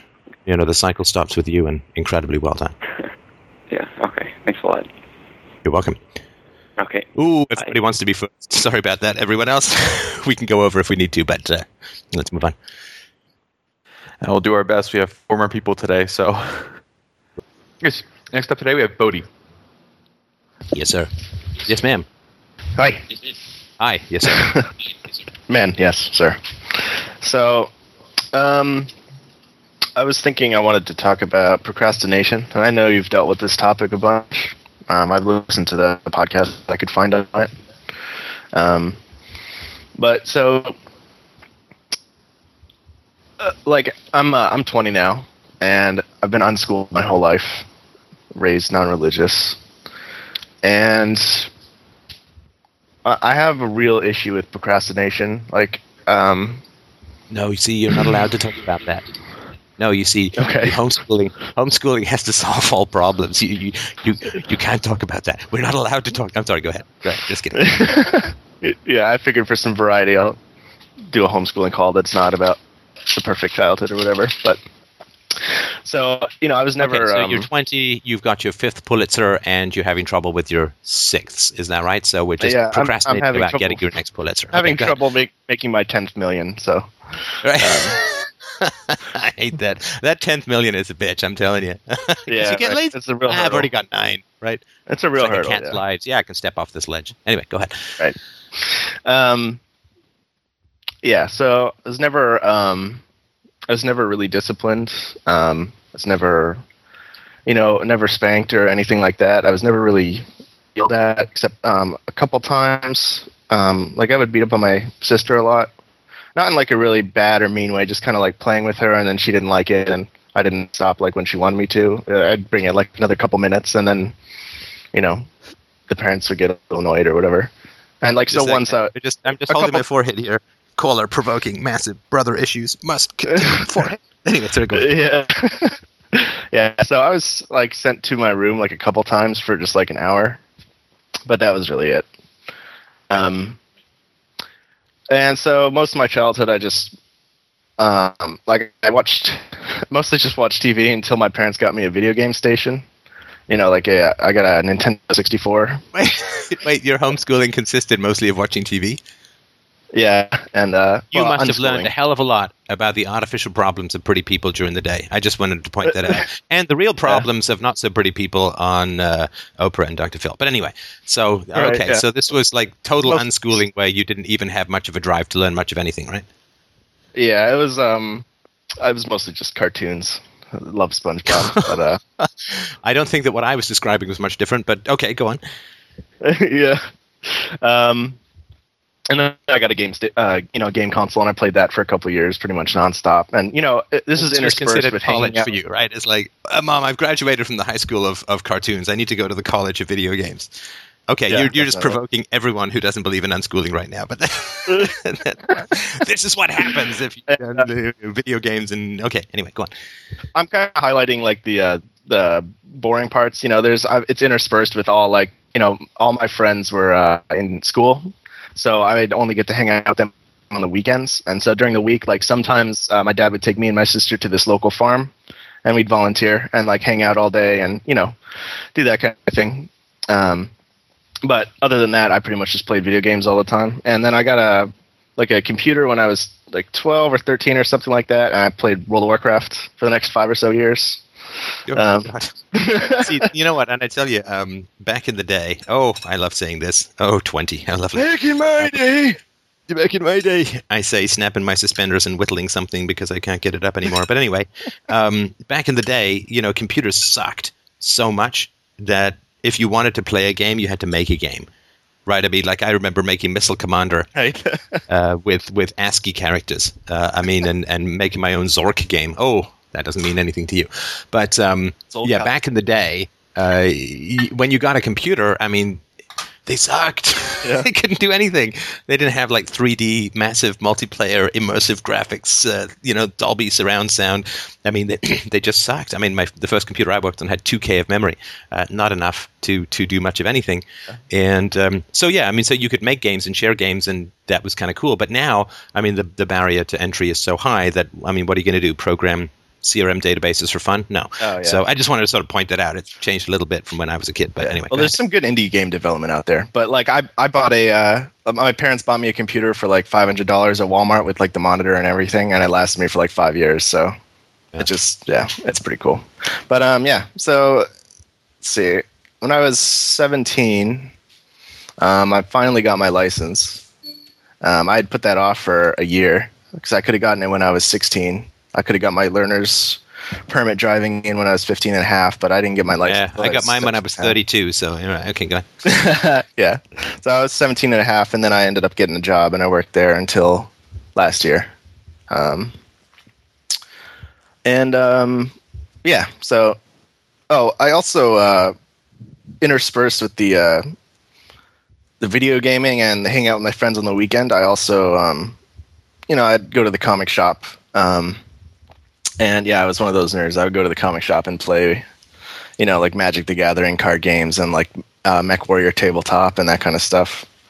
And it's actually interesting. The first time I ever experienced like physical violence was I was probably 11 or 12, and I was just sitting at a table playing cards with this guy, and I didn't know what his cards did. And I like barely know how to play the game, so I just went there to hang out with people. And I go to like flip his card around because it's facing him so I can see what it is, and he just like slaps my hand and tells me, like really hard, and tells me not to do that. And so I kind of just got up from the table and went outside, and I started crying, and I called my mom and asked her to come pick me up. And that's about the only physical violence I've ever experienced. Right. I didn't talk to my parents about it though, which is interesting. So the issue I'm having is that I feel like I really need to get my GED. I don't have that yet. I don't know algebra. I haven't studied it myself. I like math. I haven't. And I like using like Khan Academy. But sometimes it's just like really hard to get myself started. And then once I get started, I'll do it for like 2 hours in a row or, 3 hours or something and just like keep doing math problems, and I love it. But it's just hard to get started on it. And well, why? Why should you get started on it? Give me the case as to why you shouldn't keep procrastinating. Okay, so I think a GED will make it a lot easier to get a job. Why do you want a job? Let's see. I want to pay off my car. Bought a car from my parents' friends, and I've paid off a portion of it. But I'd like to pay off the rest of it. And how much do you owe on the car? It's like $1,600. Oh shit! I mean, just get a damn paper route. Work that for a couple of months, you'll pay it off. Well, I'm kind of living in a semi-ghetto at the moment. I'm not sure I want to do that. So, but no. But yeah. no, seriously. I mean, you can get some kind of job. And just pay off, and maybe you can upgrade a little bit. But I mean, no. I'm just playing devil's advocate here, right? But why? I mean, yeah, I've applied to one place in 4 different positions, like a high class hotel, and I'm looking for other jobs. But so let's see. I want to pay off my car. I want to save some money to go to college, and I'd like to get my GED so that I can learn algebra so that I know if engineering would be like the right area for me to study. Because I don't want to go to college unless it's something like maybe computer science or something to do with engineering, just so like the student loan reimburses. Yes, but why? Why do you want any of these things? So why do you want to be an engineer or a computer scientist? Like, why? What's the purpose? I think it'd be an interesting field of study, and no, you don't. No, you don't. Because if you thought it was going to be an interesting field of study, you'd be studying it already, right? Yeah, I guess so. I'm just, again, just being blunt devil's advocate here, right? I'm just going with the empirical facts, right? Right. So, well, yeah. So, I was going to say I want to travel, but I don't know if that's really the case either. Actually. I'm pretty sure I want to be financially secure, just like sure, everybody wants to be financially secure, like everybody wants to lose weight, but it's getting there. That's the challenge, right? I have plenty of things I want to do. I want to start my own business. I don't really like working for other people, and I feel like a degree in engineering or computer science would help me have like a base. No. See, but you're referencing your desires without any empiricism, right? If you wanted to start your own business and you're 20, you'd have started your own business already. Right. I'm not saying you don't, right? I'm just saying that if I wanted to do that. The first thing to figure out what you're interested in is not to go through a list of nice to haves, but to look at, like I'd like to have 6-pack abs. I mean, I've seen Adam Kokesh running slowly up a hill with his shirt off. In fact, I see it very often in my nightly dreams in slow motion, with lots of bolero playing in the background. But I also don't want to work out 3 hours a day, right? So yes, I would like, if I could snap my fingers, to have super sexy abs. I mean, I put out a video recently this titled "I Want to Make Love to Stefan Molyneux," which I can absolutely say with certainty. And, the number of times Adam Kokesh's name came up in the comments was entirely too depressing. But natural. He's a sexy guy. Yeah. I mean, I could say, well, I would like abs. I would like a mohawk. I would like a Lamborghini. But none of these things mean anything. What you have to do, first of all, is look at the empiricism of what you're doing. I mean, and that doesn't mean that's all you'll ever do, but you have to start with what is before you get to what could be, right? Yeah. Okay. So let's go back to your teenage years. All right. It sounds like the script of your teenage years was written by like a gay porn director. I don't mean to be gay, but what I'm saying is that it's like Where the Girls Aren't. Yeah. It's like the name of your script for your teenage years, right? It's like, well, I was doing a lot of World of Warcraft gaming, and then I went to the comic book store, and then I went to go play Magic the Gathering, and was there Warhammer involved? Was the graduate crack of Warhammer involved? No, I never play Warhammer. It's too expensive. Is it what's so expensive? Oh, is it the figurines and stuff? Yeah, the figurines. It's like the most expensive tabletop game to play. I'm pretty sure. So, did you do the completely cheap-ass Dungeons and Dragons with like chess pieces? I tried to play Dungeons and Dragons. I could never get a game going with anyone. So, well, the problem is that the rendering graphics engine in Dungeons and Dragons sucks. Because there's no GPU acceleration in your brain. I mean, it's just there's no DirectX 9 in your brain, so it's just whatever you can sort of picture in your idle moments. So until we can actually put quad core NVIDIA chips in our frontal lobes, I think D&D's going to lose out to World of Warcraft every time. Well, maybe the Google glasses will be upgraded to the plus there's math. Yeah, right. No, I actually did have some female friends, mutual friends of me and my sister. These two sisters that one of my mom's friends had. We were friends with them for a while, long time. And I also had a couple other female friends kind of just would hang out. It was like, it wasn't any real like, I don't know, they would like come over for play dates or whatever. It wasn't, and that didn't, I think that ended around like when I was 13 or 14 or something like that. Yeah, because I mean, that's what teenage boys most want is female friends. Right. Peck on the cheek, a nice distant hug. I think that's number one.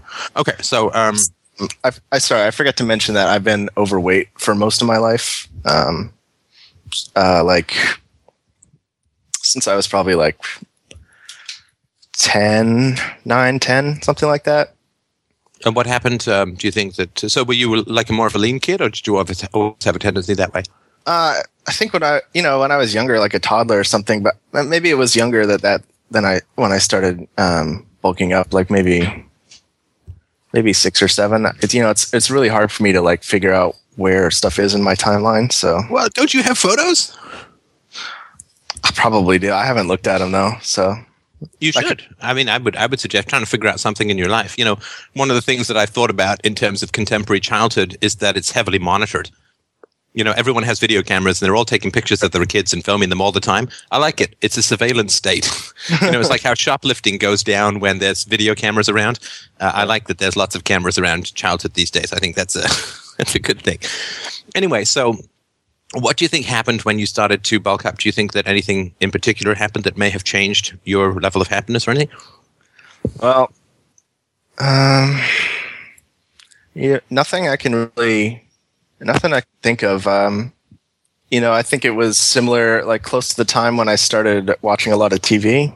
But yeah, for sure. Other than that, I really I really don't know. Right. Yeah. I mean, TV is definitely TV and video games have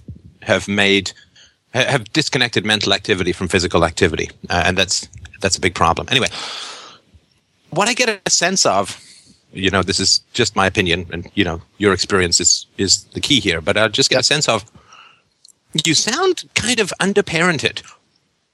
Like you haven't, you talk about your teenage years and so on, and especially the overweight thing. To me, when I see overweight kids, the first thing I think of is underparenting.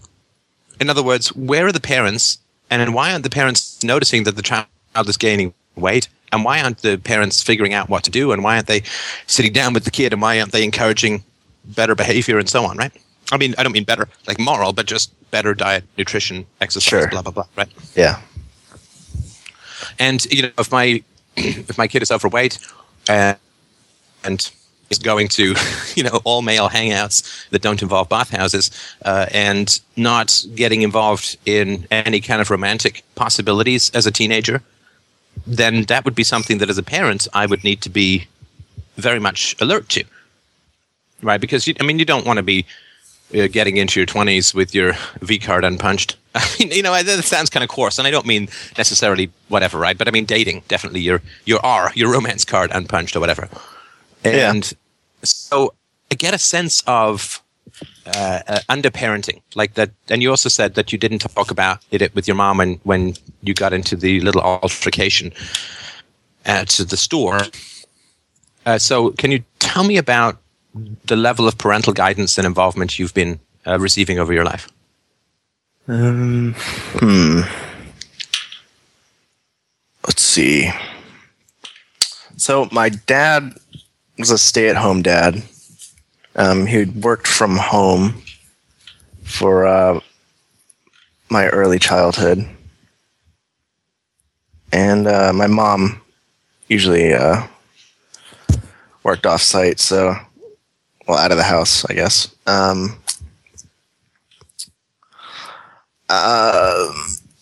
Guidance. Okay, so let me just ask a question. I went off into the void here. I think of. I'm sorry. Okay, so did your parents talk to you about weight gain or about being overweight? Not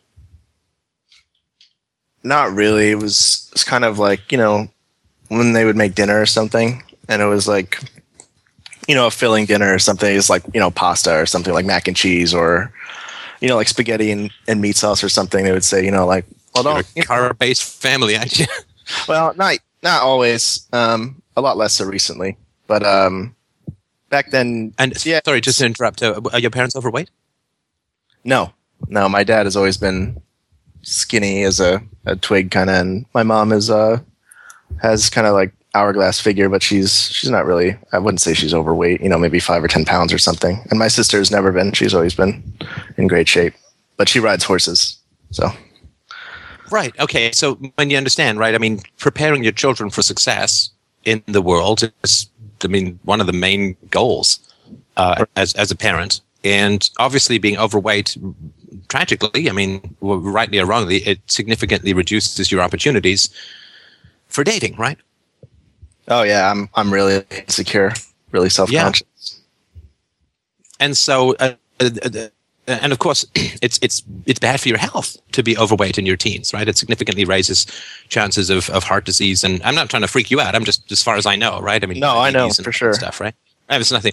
So if it's harmful to you socially, if it's harmful to your confidence, if it's harmful to your health, if it's harmful to your capacity for dating, romance, and so on, then in an ideal world, wouldn't parents prevent it? Like, gaining a little bit of weight. Let's sit down and figure out what's going on. You said that your dad was a stay-at-home dad and he worked from home. So did you have a fair amount of unsupervised time? Yeah, he worked from home for the first few years, and then my parents bought a business about, was it like 8 or 9 years ago, I think. And so he did like all the books and stuff. So yeah, it was mostly unsupervised time, I would say.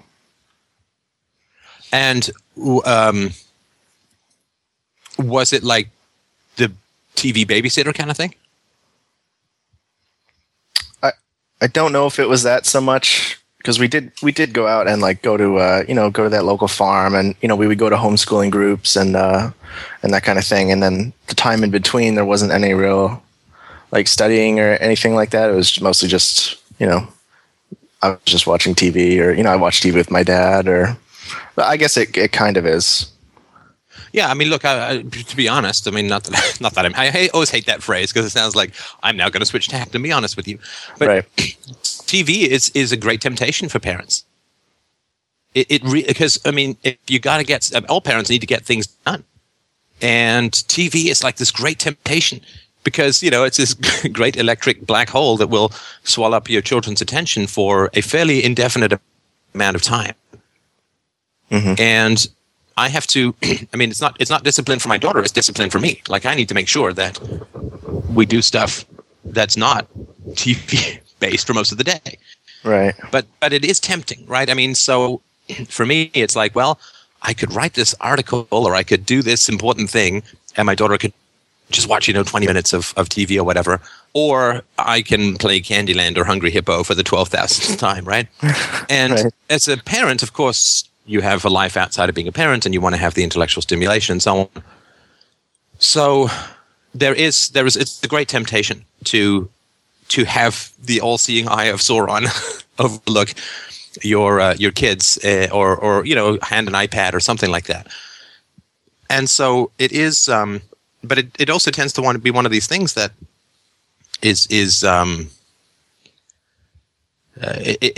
separates parents and children, I think, if overused. So I mean, you say you'd sit down and watch TV with your dad. Now, when my daughter wants to watch a show or whatever, we'll talk about the show. Oh, they're doing this. Oh, what do you think of that? Or so it becomes something we can talk about. But if she's watched a couple of shows that I haven't, I can't really. What did you watch? Oh, I watched this or whatever. But we can't really talk about it much. I took her to the Science Center the other day, and we just had a great day. It was so much fun because we could do stuff that we could really talk about, and then we could talk about it afterwards. And I could talk about some of the physical principles involved in what she was doing, and she could say, "Yes, but I just like it when the paper goes flying through the air," or whatever. And right. So, but I get a sense that you did not get a lot of proactive guidance, that your parents were very hands off. And I don't mean that they avoided you or whatever, but in terms of real connection, because your teenage years sound kind of drifty to me and not personally connected to someone in a very real way. And again, tell me if I'm wrong. I mean, just going by what you're saying and my thoughts about it, but I want to defer, of course, to your experience, which is the final arbiter. No, I would say that's ringing bells with me. And I had never considered that, really. Children do need a lot of guidance. I mean, nature makes them helpless for a reason. Nature makes them helpless and dependent because they have to adapt to whatever crazy culture they're in so they don't get killed. That's the general historical thing. Right. But children need a lot of guidance, a lot of not like nudges here and there, right? And like course corrections are much easier earlier on than later, right?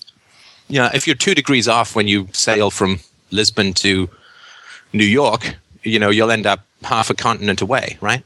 But if you just course corrected at the beginning, it's very easy, right? Just, 2 degrees to the left. There we go. Now we get to New York. Right. And you can't be raised on video games. You can't be raised by television. You can't be raised by other people who have that similar disconnection.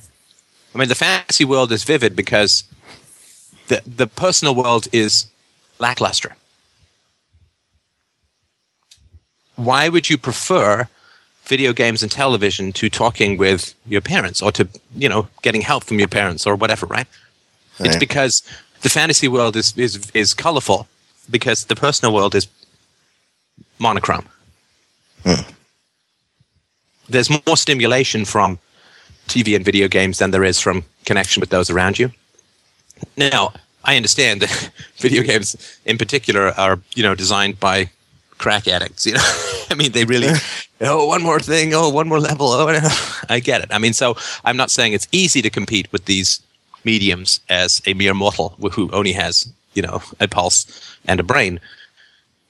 But it is I think it's really important to understand that I would say it's not so much procrastination that would be the challenge to deal with, but a lack of guidance, a lack of preparation for the adult world, a lack of connection with people around you, a lack of social skills, a lack of romantic skills, a lack of personal care skills, like nutrition and exercise, a lack of life skills like planning skills and so on. These all need to be layered in very early on to be easiest, right? And it's tough to fill them in later. You can do it. You could do it just like you can lose weight when you're 20, but it's a whole lot easier to not gain weight when you're 8, right? Right. And so I don't think that the problem, I certainly wouldn't personalize the problem, but to me it's the difference between a satellite that's in orbit and a satellite that's broke orbit and is just kind of wandering in between the depths of the stars, right? It seems to me that you've been sort of rudderless or unguided or unprepared for a significant number of adult things, which is why you have this lack of connection between, I'd like to start my company. I'd like to be maybe I'd like to be an engineer. Maybe, but these are all idle speculations. And I don't mean that you can't achieve them or you shouldn't have them. Who knows, right? Maybe I'm sure you can achieve them, right? You're obviously very intelligent with great verbal skills, but I just feel that there's a gap in guidance. And if there has been an absence of guidance, of feedback, of course corrections over the course of your life, and particularly over the course of your teenage years, then you are going to face adult life significantly underprepared. But tell me if I'm doing anything other than talking to myself, does this make any sense? Is this close to me? Is this way off base? Or? No. I can't. I don't think I can really disagree with anything you're saying. Yeah. There are other things I didn't mention. Like my dad has a temper thing. He'll get angry really easily and kind of burst out and then kind of be passive aggressive about it for anywhere from a few minutes to a few days sometimes. It's not a very constant thing, but he'll get angry with my mom really easily over stupid little crap. I remember one time we were packing up the truck to go to our my aunt and uncle's, which is 4 hours away, and the truck was packed full, and my mom brought this cooler out, and they started getting into it for some reason. My dad was angry because she didn't have the cooler out already because he couldn't put it in the plan for packing the truck or whatever. And I just got so exhausted. I just said, just shut up. I'll put the cooler under my feet. It's not a big deal. And my dad's like, you shut up. I don't think he really meant, I don't know. So. Yeah, no, I got it. Right. So. Yeah, sorry, go ahead. There's also, I just want to mention this real quick. My dad used to be a carpenter, and he would want me to help him do projects around the house and stuff. And when I say help, it kind of means he would want me to sit there and hand him tools and not really let me do anything or explain to me what he was doing. So it was just bored out of my mind all the time. And then and then when I'd be bored and not paying attention and walking around and kicking rocks and stuff, he would get angry. He'd get annoyed because I wasn't paying attention or helping him or whatever. So kind of an impossible situation, right? I'm not engaged in what I'm doing, but I can't not pay attention to what I'm not engaged in, right? Yeah. Concentrate on this television that's not on. Wait a minute. Right. Right. Yeah, so I think those are important things to consider, but obviously I always recommend talking to a therapist about these kinds of things. I think that's important. But I think, maybe it may be worthwhile sitting down with your parents and talking to them about, feel a little unprepared. I feel like I'm not moving ahead in my life in the way that I wanted. that I want to, and so on, and I don't like my weight, and so on, and I'm just wondering why, when I started to gain weight, did you guys notice? Did you think I should or shouldn't? I mean, I feel like just things just kind of happened, without a lot of. I mean, I don't want to put words in your mouth, but whatever it is that you sort of think or experience, I think that. No, yeah, definitely. And I actually, I have your 5-book deal, and so I've read through, on Tyranny and UPB, and I just finished RTR a couple days ago, and my mom just read The Tyranny, On Truth. On Truth, The Tyranny of Illusion. Right, yeah. And cool. my dad read all the Everyday Anarchy and stuff, and he read UPB, and I'm trying to get him to read RTR. My mom wants to read RTR, so. My dad's like a libertarian type. I'm not sure if he's like full ANCAP or not, but yeah. So give him some time. Yeah, it's a step. It's quite a step. Yeah, but good. Okay, so you may. I mean, it's certainly with your mom. At least you can sort of sit down and have a conversation. If they didn't know what they didn't know, I guess that's something to start discussing. But I would really look at I would not take these things as personal deficiencies, obviously, right? But that there's some people are just looking in the chat window having trouble with what I call course correction or guidance or whatever. But it's like coaching. I mean, we don't want to reinvent the wheel when we're people, right? I mean, there's ways to learn how to do gymnastics that will not get you injured, or at least minimize that opportunity. And coaching is very important. I guess if we've had negative experiences with authority or bad coaches or bullies or whatever, then maybe people think I'm restricting the child's freedom or whatever. No, I mean, you're actually facilitating the child's desires. You're facilitating the child's desires. Right? If the child doesn't know how to turn the television on, and you teach the child how to turn the television on, that's coaching, right? It's helping the child to gain the skills that the child needs to achieve what the child wants in an efficient way. We don't let children invent their own language, right? We teach them the words for things. It's coaching. So it's really just teaching life skills and helping the child to extend the concept of cause and effect and so on, right? So, I mean, the good news, caller, is that your brain is not done developing. You've still got another half decade to go. So you can make changes now that will be, I think, very, very positive and easier than if you were, say, 30. But I think that when we have trouble moving forward, we need to go back. We need to go back. We need to circle back and figure out, if we're trying to get someplace in the woods and it's, we're supposed to be on some easy path and it keeps getting thicker and boggier and, worse and more rocky and so on, then we have to go back. We have to go back, find the path, right? And so everything you talked about was in terms of, I want to get my GED, go to college, and all about the future. But if you're unprepared for the future, I think you need to go back, circle back, and figure out what you're missing to go forward. Otherwise, you're going to keep plunging on, and I think you're going to keep feeling like you're deficient in some manner, and it's going to be personalized to you rather than you just didn't get some life skills that you needed to get, and you can still get them, right? But that would be my my suggestion. Okay. Yeah, I agree. Thank you. That's really great advice.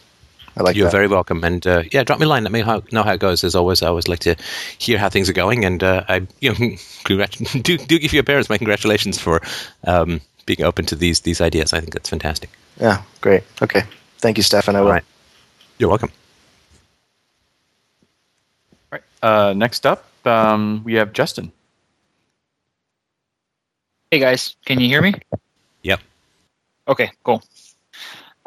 So I guess my main topic is going to be the relationship I'm in now, and sort of how it has to tie in with a little bit of things that about my past that have been heretofore unexamined until the last several months.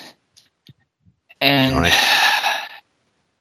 boy, I'm a little nervous, and it's a little kind of emotionally trying for me because it's one of those situations where, to give you an analogy, I had a cat that I really, really loved. It was really one of those running once in a lifetime type pets where you just bond with it really well.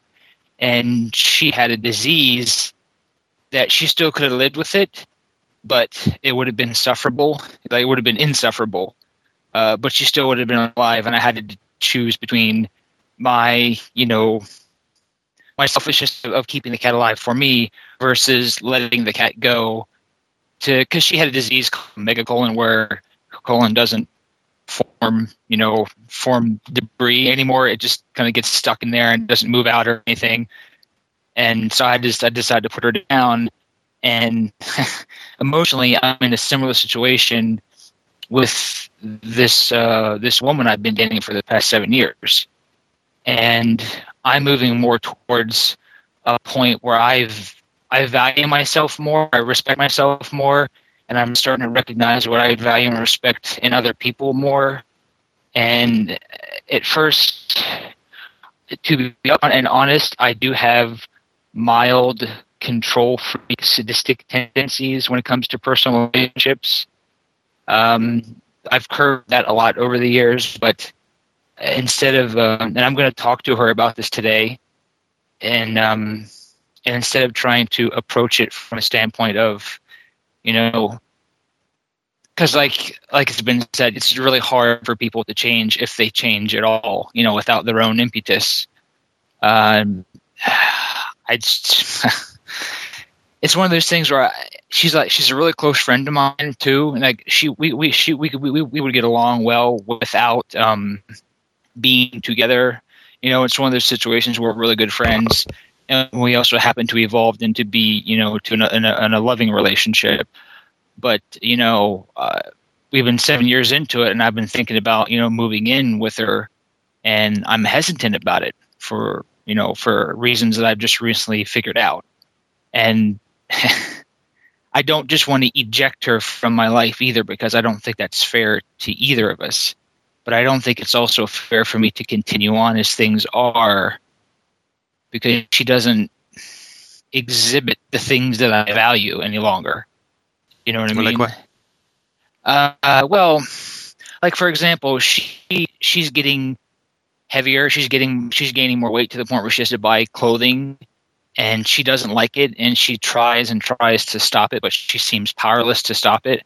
And I've talked to her about this before, but it continues on. Like she has self-esteem issues that I knowing enough about her past, I just don't know where they came from, and she's not sure either. And one of the biggest things that I value is communication, and she just doesn't communicate. I mean, it's literally to the point where I'll ask her a question point blank to her face, and I get zero response. And that really triggers, it makes me sad and angry at the same time, and it's disrespectful because, you ask someone a question, you expect some response, like even if it's just, I don't know what to say about that right now. Let me think about it, and I'll get back to you. But I can't trust her to get back to me because she doesn't. I have to chase her, it feels like, to give me a response, and I don't understand. I don't. Right. But in the same context, if we were to talk about something that doesn't approach anything about her issues or anything, like World of Warcraft, for example, or whatever else interests her that we share a mutual interest in, she'll go on a mile a minute about it. But when it comes to her stuff, it's locked down. Right. And I don't, and me being, me being a bisexual, I'm also attracted, to men. And, as dickish as it may sound to me, I did say to her, because she did say once to me that, I don't feel as if I'm good enough for you. And I said to her, well, to be honest, partly you aren't, because you don't have all the parts, physically speaking. Mentally, you're 80% there. But, my entire adult life has been a constant evolution of moving from one phase of mental development to another. And now I'm coming across another, and she's not moving with me, and that sucks. Right. And I don't know what to do about it now, because it's not like she's ever done anything wrong to me or anything. I have to stick up for myself, but at the same time, there's nothing. It's like, it feels like she's dying of cancer, and there's not a damn thing I can do about it. Do you know what I mean? Yeah. And if I say, well, you're dying of cancer and there's nothing I can do about it, but at the same time, I don't have the resources to put into you anymore, so I'm going to walk away now. I don't know what to do. Because I know if I tell her, this stuff, and date somebody else or introduce somebody else, I don't have anyone else right now, but let's just say it were to happen, she would stop calling and stop coming around, and that's not what I want either, because we're still close friends. But the relationship is just like stale and stagnant, and I'm ready to move forward, and she can't, it seems like. And I don't think there's anything I can do to help her. I don't. Or what would you say? Sorry, has she always been unwilling to discuss personal issues? No, and that's why I'm coming back to is it how you sometimes the things it's said that you train how people will react to you or respond to you by the way you are, and when I was first learning of how crappy some of the dynamics are in society, and that there was nothing I could do about it, I got angry. There's all these problems. There's nothing I can do about it. I got angry, and that anger turned into raw, seething rage, and it just spurted out across everyone that it dared cross my path even slightly. And she never got the brunt of it, but I wasn't the easiest person to speak to because I was so overly passionate, and sometimes that passion would just spill over into rage because I had things I didn't resolve emotionally. Is this what you mean by the mild sadism? Yeah. Oh yeah. It's particularly worse when a person opens up to me and allows me into their personal, relationship area. I don't anymore. And when I catch it, I pull it. I rein it in now, but I would automatically exploit weaknesses as like a lesson to them, or you shouldn't be this way because I can just easily exploit you, and I'm gonna blah blah blah. I wouldn't say that, but that's what would go through in my mind, after the fact. Now, I don't do it anymore, but I can catch it creeping up, and that's why I want to be very, very careful and very respectful when I have this conversation, because it's going to be difficult no matter what's said or how it's said, but I want to help her be better because I know she wants to be better, but it's like she just can't for some reason. She doesn't know about. Right. Well, so if she has been open before, then it could just be that she doesn't feel particularly safe around you because of your recent history of, I think that's as you said, being upset about. Yeah. And so obviously pushing her on this is not going to make her feel safer or more secure. Can you tell me a little bit about your early childhood? My early childhood, from what little I remember of it, well, I can tell you that I didn't have a father because father and mother decided it was just my mother that raised me along with my grandparents. And it was the usual ho-hum childhood. There was no abuse. There was no, you're going to do this or else type of stuff that I can recall. Worst case, I could tell was my mother being 19. She wasn't really prepared to deal with, a child. So she, had her fumblings that we've spoken about before, and she's apologized for. She's like, I wasn't the best mother, was I? And I was like, no, you weren't. But, you did what you did, and I turned out the way I turned out, and we're fine now. And we discussed these things. At least she was willing to discuss it, and she apologized, So you were born to a 19-year-old single mom with no dad? Dad tried. He was there, but he tried.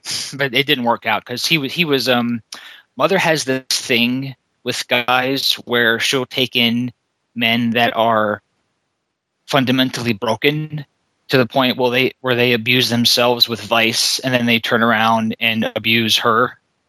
And Dad, that pattern started with Dad, and then went on to all those others. So a majority of my childhood, the bad parts are mostly highlighted by mother's string of shitty men.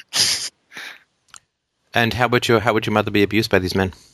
Oh man, they would. There was one guy that would near beat her to death. I was scared. There was one night I was even thinking about it now. I feel a little rageful towards the guy. I'd probably kill him if I saw him again. But she would just come home, be all nice to him, or vice versa, and he'd be in a drunken rage, and he would beat the ever-loving crap out of her nonstop. And there was one night it was really bad, and I was like a fat little chubby kid, and I shoved myself out of this window to run up to my grandparents to get them to come help because I didn't know what else to do. I was scared. Right. Well, you can't let it go on. I mean, that's part of my personality. When I see something is wrong, I at least have to point it out, I feel. But in that situation, you know, a little 8-year-old is not going to go up against this gargantuan 200-pound, 6'1" man who's insanely rageful. Right. Now, I hope you are aware, or maybe you're not, but that you gave me some very contradictory information, which you may not be conscious of. Oh, did I? I may not be. Well, you look, first of all, out to me ever so kindly. No, that's fine. Listen, and I first of all want to express unbelievable sympathy for what you experienced as a child. That's unholy. That is unbelievably wretched. As you say, to hear your mother almost being beaten to death or fearing that by a succession of shitty men is unbelievably horrifying, and I just really, really want to express unbelievable sympathy. I mean, I'm fighting not to cry here just because I want to stay sort of present to you're going to get me choked up too. No, listen, this is unbelievably awful. What an incredibly terrifying and I can still hear her screaming. It was, oh man. I don't doubt it. That's burned into your brain. Right? And of course, what an incredibly emasculating experience, because the first thing you want to do is protect your mother. Yeah, and I couldn't, except get my big bad grandpa. You can't. And, you know, the murderous rage that you feel, you say you kill the guy if you saw him now, you feel you might. That is appalling experiences to have gone through. And I'm really just, that's so outside the norm, that's like even the norm now, that's demonic, it's satanic. And I just really want to get you to understand, hopefully, that I sympathize with the horror and the fear and the rage of that. It's appalling. And of course, it's terrifying for you because your mom keeps bringing these guys in and this keeps happening. And yeah. So I just... He was the worst. She did learn a little bit after him, but he was the worst, man. Right. Right. I'm just... That is so terrifying. And that is so appalling. Listen, my mom did not make great choices with her boyfriends either. So I'm with you there, brother. It is just appalling. It's terrible. I'm fairly good with language, and I can't even come up with good words to experience this kind of terror. I mean, to have this kind of behavior modeled, to think that this has something to do with masculinity, to be powerless in this way, to be helpless, to see this happening again, even though you say it got better, it's a shitty thing to have to get better from. Oh, so I know. I'm just really sorry. I've learned that has nothing to do with masculinity, but it's still, and listening and hearing you speak, I'm wondering if I've never really dealt with the helplessness that I felt from all that, you know? Well, I'll tell you why I think you haven't.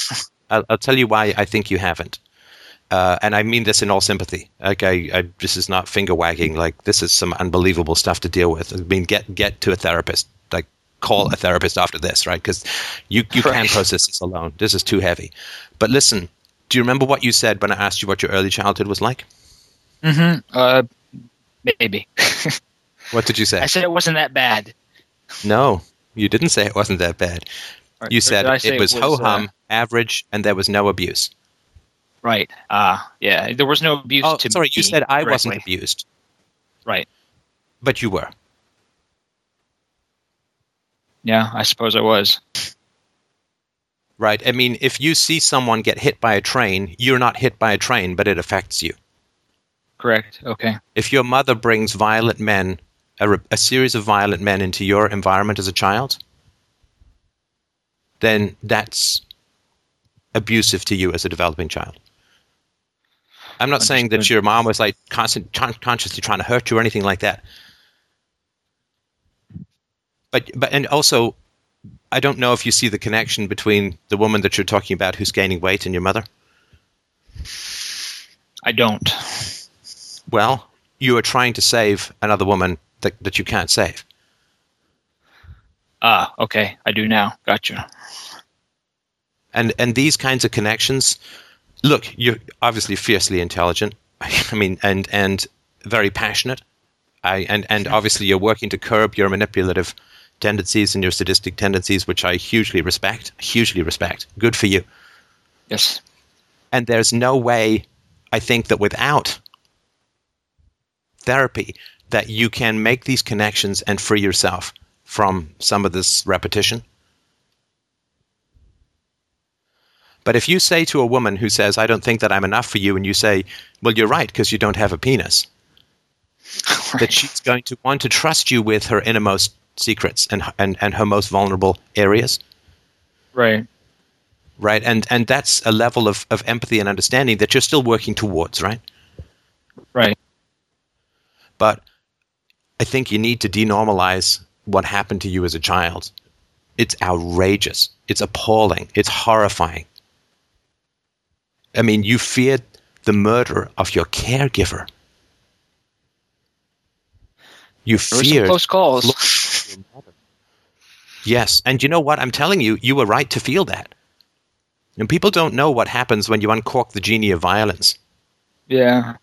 You know, like I was reading about some guy, you know, he just pushed a guy in the bar. The guy stumbled backwards, cracked his head on a table, and bled out on the bar floor. Right. All he did was push a guy. You don't know what's going to happen when you uncork violence.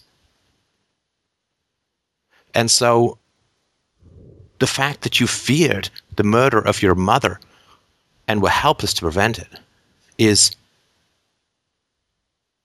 I mean, this is unbelievably traumatic for a child to experience. It is a brutalization of all forms of security and trust and protection. And how is your mother supposed to protect you when she invites a potential murderer into her bed?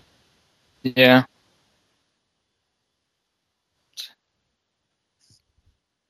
What were you talking about earlier when you were saying, don't make me choke up? How far are those feelings? You said you were talking about when you said you were having trouble from the words. I was getting choked up just thinking about it because I can still my memory is not the greatest. Yeah, how far away are those things for you? Oh, they're right there. I mean, I haven't thought about that stuff because when I was going through my 20s, you know, I formed this angry, hard shell with spikes on it, you know, and anyone that got in close enough, you know, it's hard to say. It's really hard for me to find the words. Just putting the two together, I'm just going to picture, you know, where this sadistic behavior came from. It's like I would sabotage relationships, whether they're friendships or closer, on purpose because I have not fully denormalized and processed. Yeah, look, the lesson you got was sex is death. Intimacy is death. Love is murder. Yeah. I mean, you say that you formed this persona. Good Lord, no. This was an adaptive persona necessary based upon the experiences that you went through. You didn't just sort of wake up one day with a full, open, and peaceful heart and say, I think I will form this hard shell around myself and be spiky and angry and fear intimacy. No. Right. You saw what intimacy led to in the case of your mother. That intimacy was a form of suicide, right? You said about this woman who's gaining weight. It's like you have cancer. There's a suicidality to it. Well, this was sexuality for your mother. It sounds like, I mean, to invite people who beat you half to death as your lovers. I mean, my God, what an unbelievably toxic example to set for your children. Yeah, and we've talked about the history of that particular incident and that guy and the other ones too. And she had said that there's a part of her that she likes to take in things that she feel need helped. Like she'll take in stray dogs and animals, but you know she's learned to curb it and control it because most people just don't have the resources to devote to that kind of just taking in every random thing. But I said to her, you know, and looking back on our history together, you would do that with your men. You'd take in these problem men because you felt sorry for them, you know, because she was talking to me about her current marriage. And she doesn't really want to be in it, but it's comfortable, and she had a chance to get out, but she didn't because he's a savvy sub case, and she's a sucker for the savvy sub cases. And I said to her, well, these savvy sub cases almost led to your death when I was 8 years old, and there's not a damn thing I could have done about it to help you, even though I wanted to. Well, but you understand the pattern that you're trying to save this woman from her growing obesity?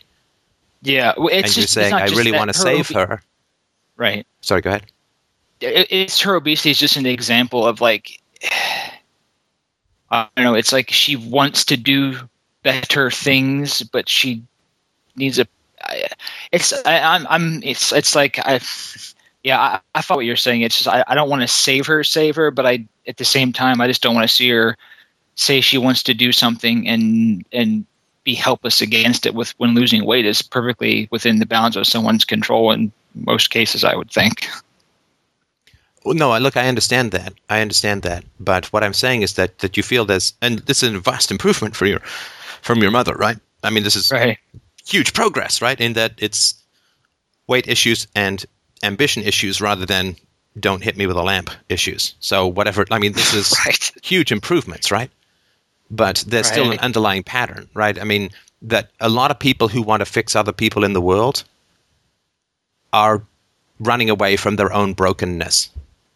If I make this dog better, then I'm better. If I make this cat better, then I'm better. If I make this sick person better, then I'm better. I have value if I fix what is broken, arises out of a brokenness that's being avoided. Right. So rather than worry about this other woman's weight and her ambition traction, it's your history that needs to be examined. You're not in a fit state to help others yet. And I mean this with sympathy and with respect for your desire to help other people. But there's a lot that you need to process. And now when you do process it, you will be of enormous value to the world. But I think in this instance, or in this circumstances, there's still a lot that remains unprocessed. And listen, I respect you enormously for having the courage to talk about these things. I also share your contempt for the culture that has let you go this long without anyone stopping you up and stopping you short and saying, listen, this is unbelievably traumatic. You need to get some professional help with this. This is some unholy, like, concentration camp stuff. Yeah. And I'm so sorry. I'm so sorry that it happened to you. I'm so sorry that it happened to you. I mean, I can feel it. My hand, I can feel my heart pulse in my hands, in my fingertips, with what a terrifying and destabilizing situation that was. Yeah, it's unpredictable.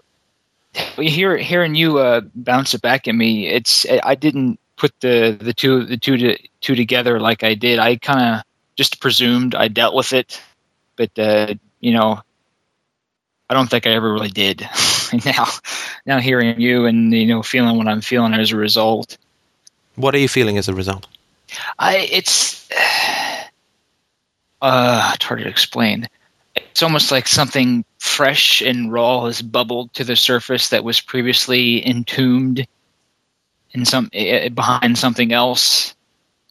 It's that weird butterfly, choky, teary type feeling you get in your gut and your face when you're well described. Yeah, no, I feel it's like a sort of a helium balloon of possibility is opening up in my chest, like blowing up, or like slowly, not exploding, but like puffing up. Yeah. And I think that we're close to some real truth, some real helpful truth. So listen, I'm going to just give you some, I hate to give advice to anyone. I normally just give my opinion, but I'm going to tell you some very specific things right now. And I hope that you will listen. I hope that they will be helpful. Do not make any major life decisions while you're in this state. Because when this stuff bubbles up, the defenses will kick in and will urge you to do something to distract yourself. Right? So don't suddenly find yourself moving in with this woman. Oh, no, I won't. Yeah. Okay, don't suddenly find yourself quitting your job or going to get drunken in a bar fight or whatever it is, right? Don't find yourself suddenly going out and acting out sexually, right? So recognize that the defenses are there to protect you, but unfortunately the defenses have cut off the oxygen supply to your nature, right? Understood. It's like we put on armor to protect ourselves, but if we live in that armor too long, we turn into a ghost, and there's nothing inside the armor anymore. And that's not the case with you yet, because that's why I'm asking how close these feelings are for you. And if it's like, well, it's like I'm looking at them on a screensaver from across the room, it's like, well, that's not good. But you can feel that, which means that you're alive in there, which is incredible. You kept that flame alive. But don't make any major decisions until you get yourself into the care of a therapist who knows how to deal with trauma, like significant trauma, like PTSD-style trauma. Okay. Ask for that specialty. It was warlike what you experienced as a child. In fact, it was bigger than war. War happens to an adult personality. And you usually have choices even before you go to war, which you don't have as a child, which you can go to jail, right, or you can go to Canada or whatever, right? And even if you're in the army these days, you can try and get out. So what you experienced, in my opinion, as a child was warlike. It was the end of the world, not, right, my mom got beaten. Because for a kid whose mom is in that kind of situation, it feels that way, right? It actually exactly felt that way. It's exactly what it felt like. Yeah, it's not. I mean, it's the world that could end. It's my life. Your life is in danger. If someone kills your caregiver, it's usually because there's some horrible thing going on.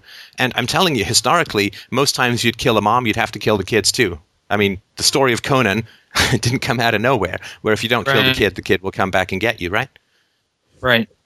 So after my mom is murdered, it will be me who's murdered, which is why you went out the window. Do you see what I'm saying? I do, yep. So this is why I'm saying it was incredibly awful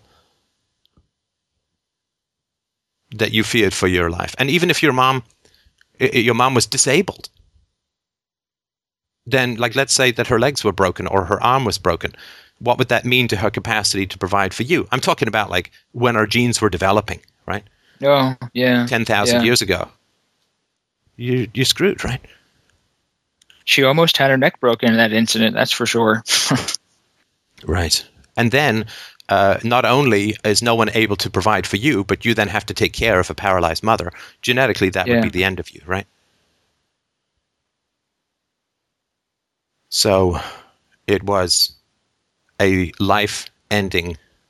potentially life-ending event. And not just one. I know you say it got better afterwards, but a series. Less beating doesn't mean less danger. Right. Because anything can happen in a beating. A blood clot, anything, right? Someone just falls the wrong way. Somebody just accidentally hits a nose into the brain. Sorry? Hearing you speak, she did mention something to me just as it was about a week ago or so. We were talking about, I forget what we were talking about, but it came up. We were talking about my dad and how she was going to call him up, and it was my birthday a few days ago. Yeah, that's how it started. She was going to call him up and ask her, why don't you ever call your son up on his birthday? And, that's a whole other topic. But I said to her, in summary, I said to her, it's okay. Mother, Dad, and I, we had a talk about it. He apologized profusely. I expressed how I felt about his absence and et cetera, and he's not really ever been a part of my life. I'm not a part of his, and we went on there and we discussed it. And she mentioned in passing sort of, well, your dad used to beat me. And I felt that little rage monster stop and say again? What do you mean? The 16-year-old dad beat you when I was? Oh yeah, when I was pregnant with you. Oh. I'm like, so let me get this straight. My 16-year-old dad beat you when you were pregnant with me, and I said to her, what was your response to that? And she's like, I was pregnant 6 months or so, and I couldn't do anything but defend my baby as best I could, and there's part of me that's starting to wonder if that's taking on the violence of these hugely aggressive men throughout the years was her way of trying to defend me, Oh, sorry, her way of trying to what? Defend me. Because whenever it would happen, even though how small I was, particularly this one violent guy, the one episode that got me all choked up while I was talking to you, and we were discussing earlier, was when I was 8 years old, and whenever it would happen, I would always try to intervene, because like, who's going to hit a kid? That was my mindset when I was 8 years old. Who's going to hit a young kid? So I would always try to insert myself between the violence and her in some way by making a distraction. But she would always pull the ire of the beast, away from me and back onto her, and telling me to go back in my room. But except that one night when it was just, I thought she was going to kick the can for good that time. That's when I shimmied out the window up to my grandparents to get help. Yeah, look, I mean, I appreciate this, and trying to figure out the motives of your mom may be helpful at some point, but I think that you should not do it now. I think you should be focusing on your own experience. It's hard to say I'm trying to defend my kid by bringing violent men into the house. I don't know what really went through him. But I think it's really important to not focus on the motives of other people right now, but to focus on your own experience, your own original experience, your own outrage, shock, horror, anger, fear, and not worry about the motives of other people, the motives of the man. What was he doing and what was my mom doing? Forget about that. They need to focus on your own experience. Okay. And I hope that you will. I mean, I'd like to extract a promise, but I can't, right? I hope that you will call up someone, and you need some help to process this. And you need a witness who's going to help you through the storms of these experiences. And my God, the strength you'll have on the other side will be astounding. But right now, a psychoanalyst. Has he never talked to you about any of this stuff? I guess I've never brought it up. I've never brought it up. Not this. Well, maybe you can ask him for a referral for somebody who knows how to, tell him what happened and say you want some help and get a referral. I mean, if he's a friend, and maybe he can point you towards someone who's good. But you need this. You deserve this. You've earned this. And I mean, I can't urge you strongly enough. I mean, I went through therapy, and I didn't go through what you went through. And I just really want to express again, just it's shocking beyond words that this happens in the world. Yeah. I know it does. And you need to get more shocked about it. And I understand why you're not. I completely understand why you're not, and I sympathize with the reasons for it. But I think that's where you need to head, get some help with this stuff, to denormalize it, to have a witness, to work through the feelings, to help hold you as these storms break loose and free, and you become free of them. Understood. I will certainly try. I'm not try. I will. Now that it's been brought up, yeah. Good for you, man. Good for you. Fuck, that's brave. That's brave stuff, and good for you for wanting to help your mom. I mean, that's brave too, but this is a different kind of courage.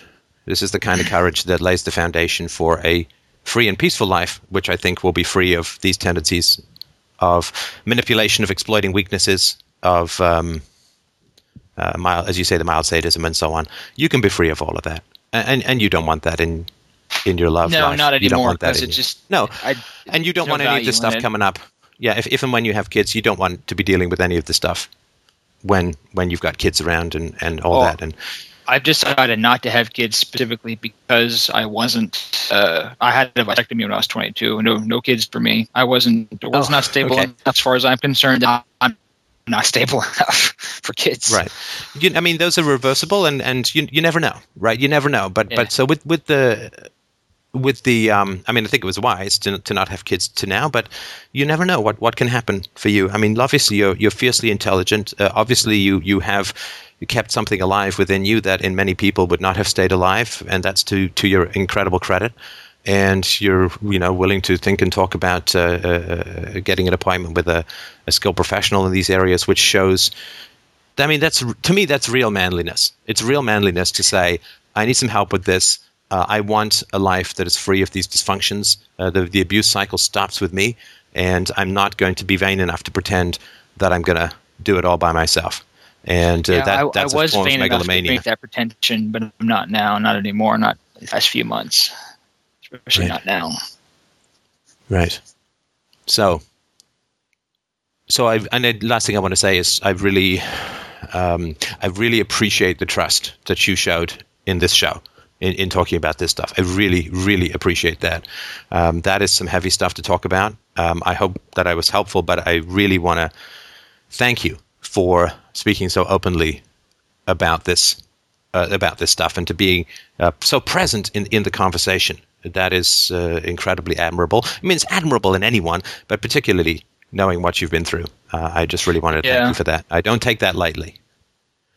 Yeah, and I wanted to thank you in person, and rather not just in an email or text, but I did want to ask you at least in, over Skype for putting yourself out there, because it was a lot of your material that helped me rekindle some of that little fire that never really died, but, kind of stoked it a little bit.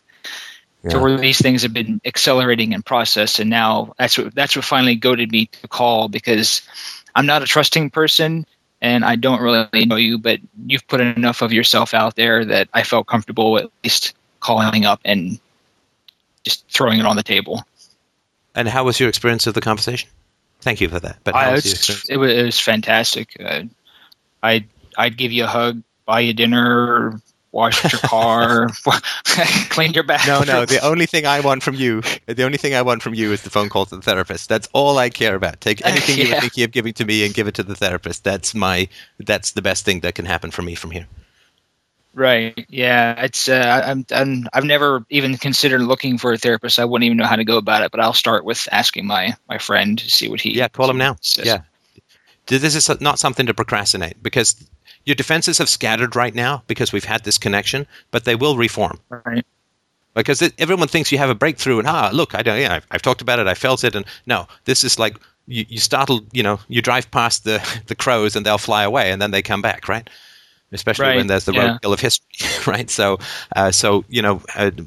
call your friend right now. Say, listen, I really would like to talk to a therapist who specializes. Tell them a little about what, and get the name of someone good. Then immediately call that person to Sunday, but leave a message and make sure you get that process, because otherwise your defenses will come back, and they'll come back and they won't say don't do it. They'll come back and say, let's sit on this for a bit. We'll do some journaling. We'll pick up a self-help book. We'll get to it and all that. But don't let that kind of deferring happen. Really take control and go for it now. That's my more than my strong suggestion. And thank you. I think we better stop now. I am hungry, and but. Thanks again to all the callers. I mean, these conversations are just fantastic, and it does remind me of something that the psychologist who wrote The Sociopath Next Door was saying, that how tragic it is that so many people go through life so little listened to, and how much really listening to someone and empathizing with someone can make a difference. And thank you, everybody, so much for what you bring to this conversation, to the openness, the honesty, the vulnerability, the human connection. You realize that this is modeling to hundreds of thousands of people how what a conversation could be. Nobody, of course, has to copy anything, but what a conversation can be, and how much can occur in a short period of time if you really listen and really care. So thank you, everybody, so much for these opportunities. I look forward to talking to you next week. Have yourself a super week, and thanks again to James for helping out, and talk to you soon.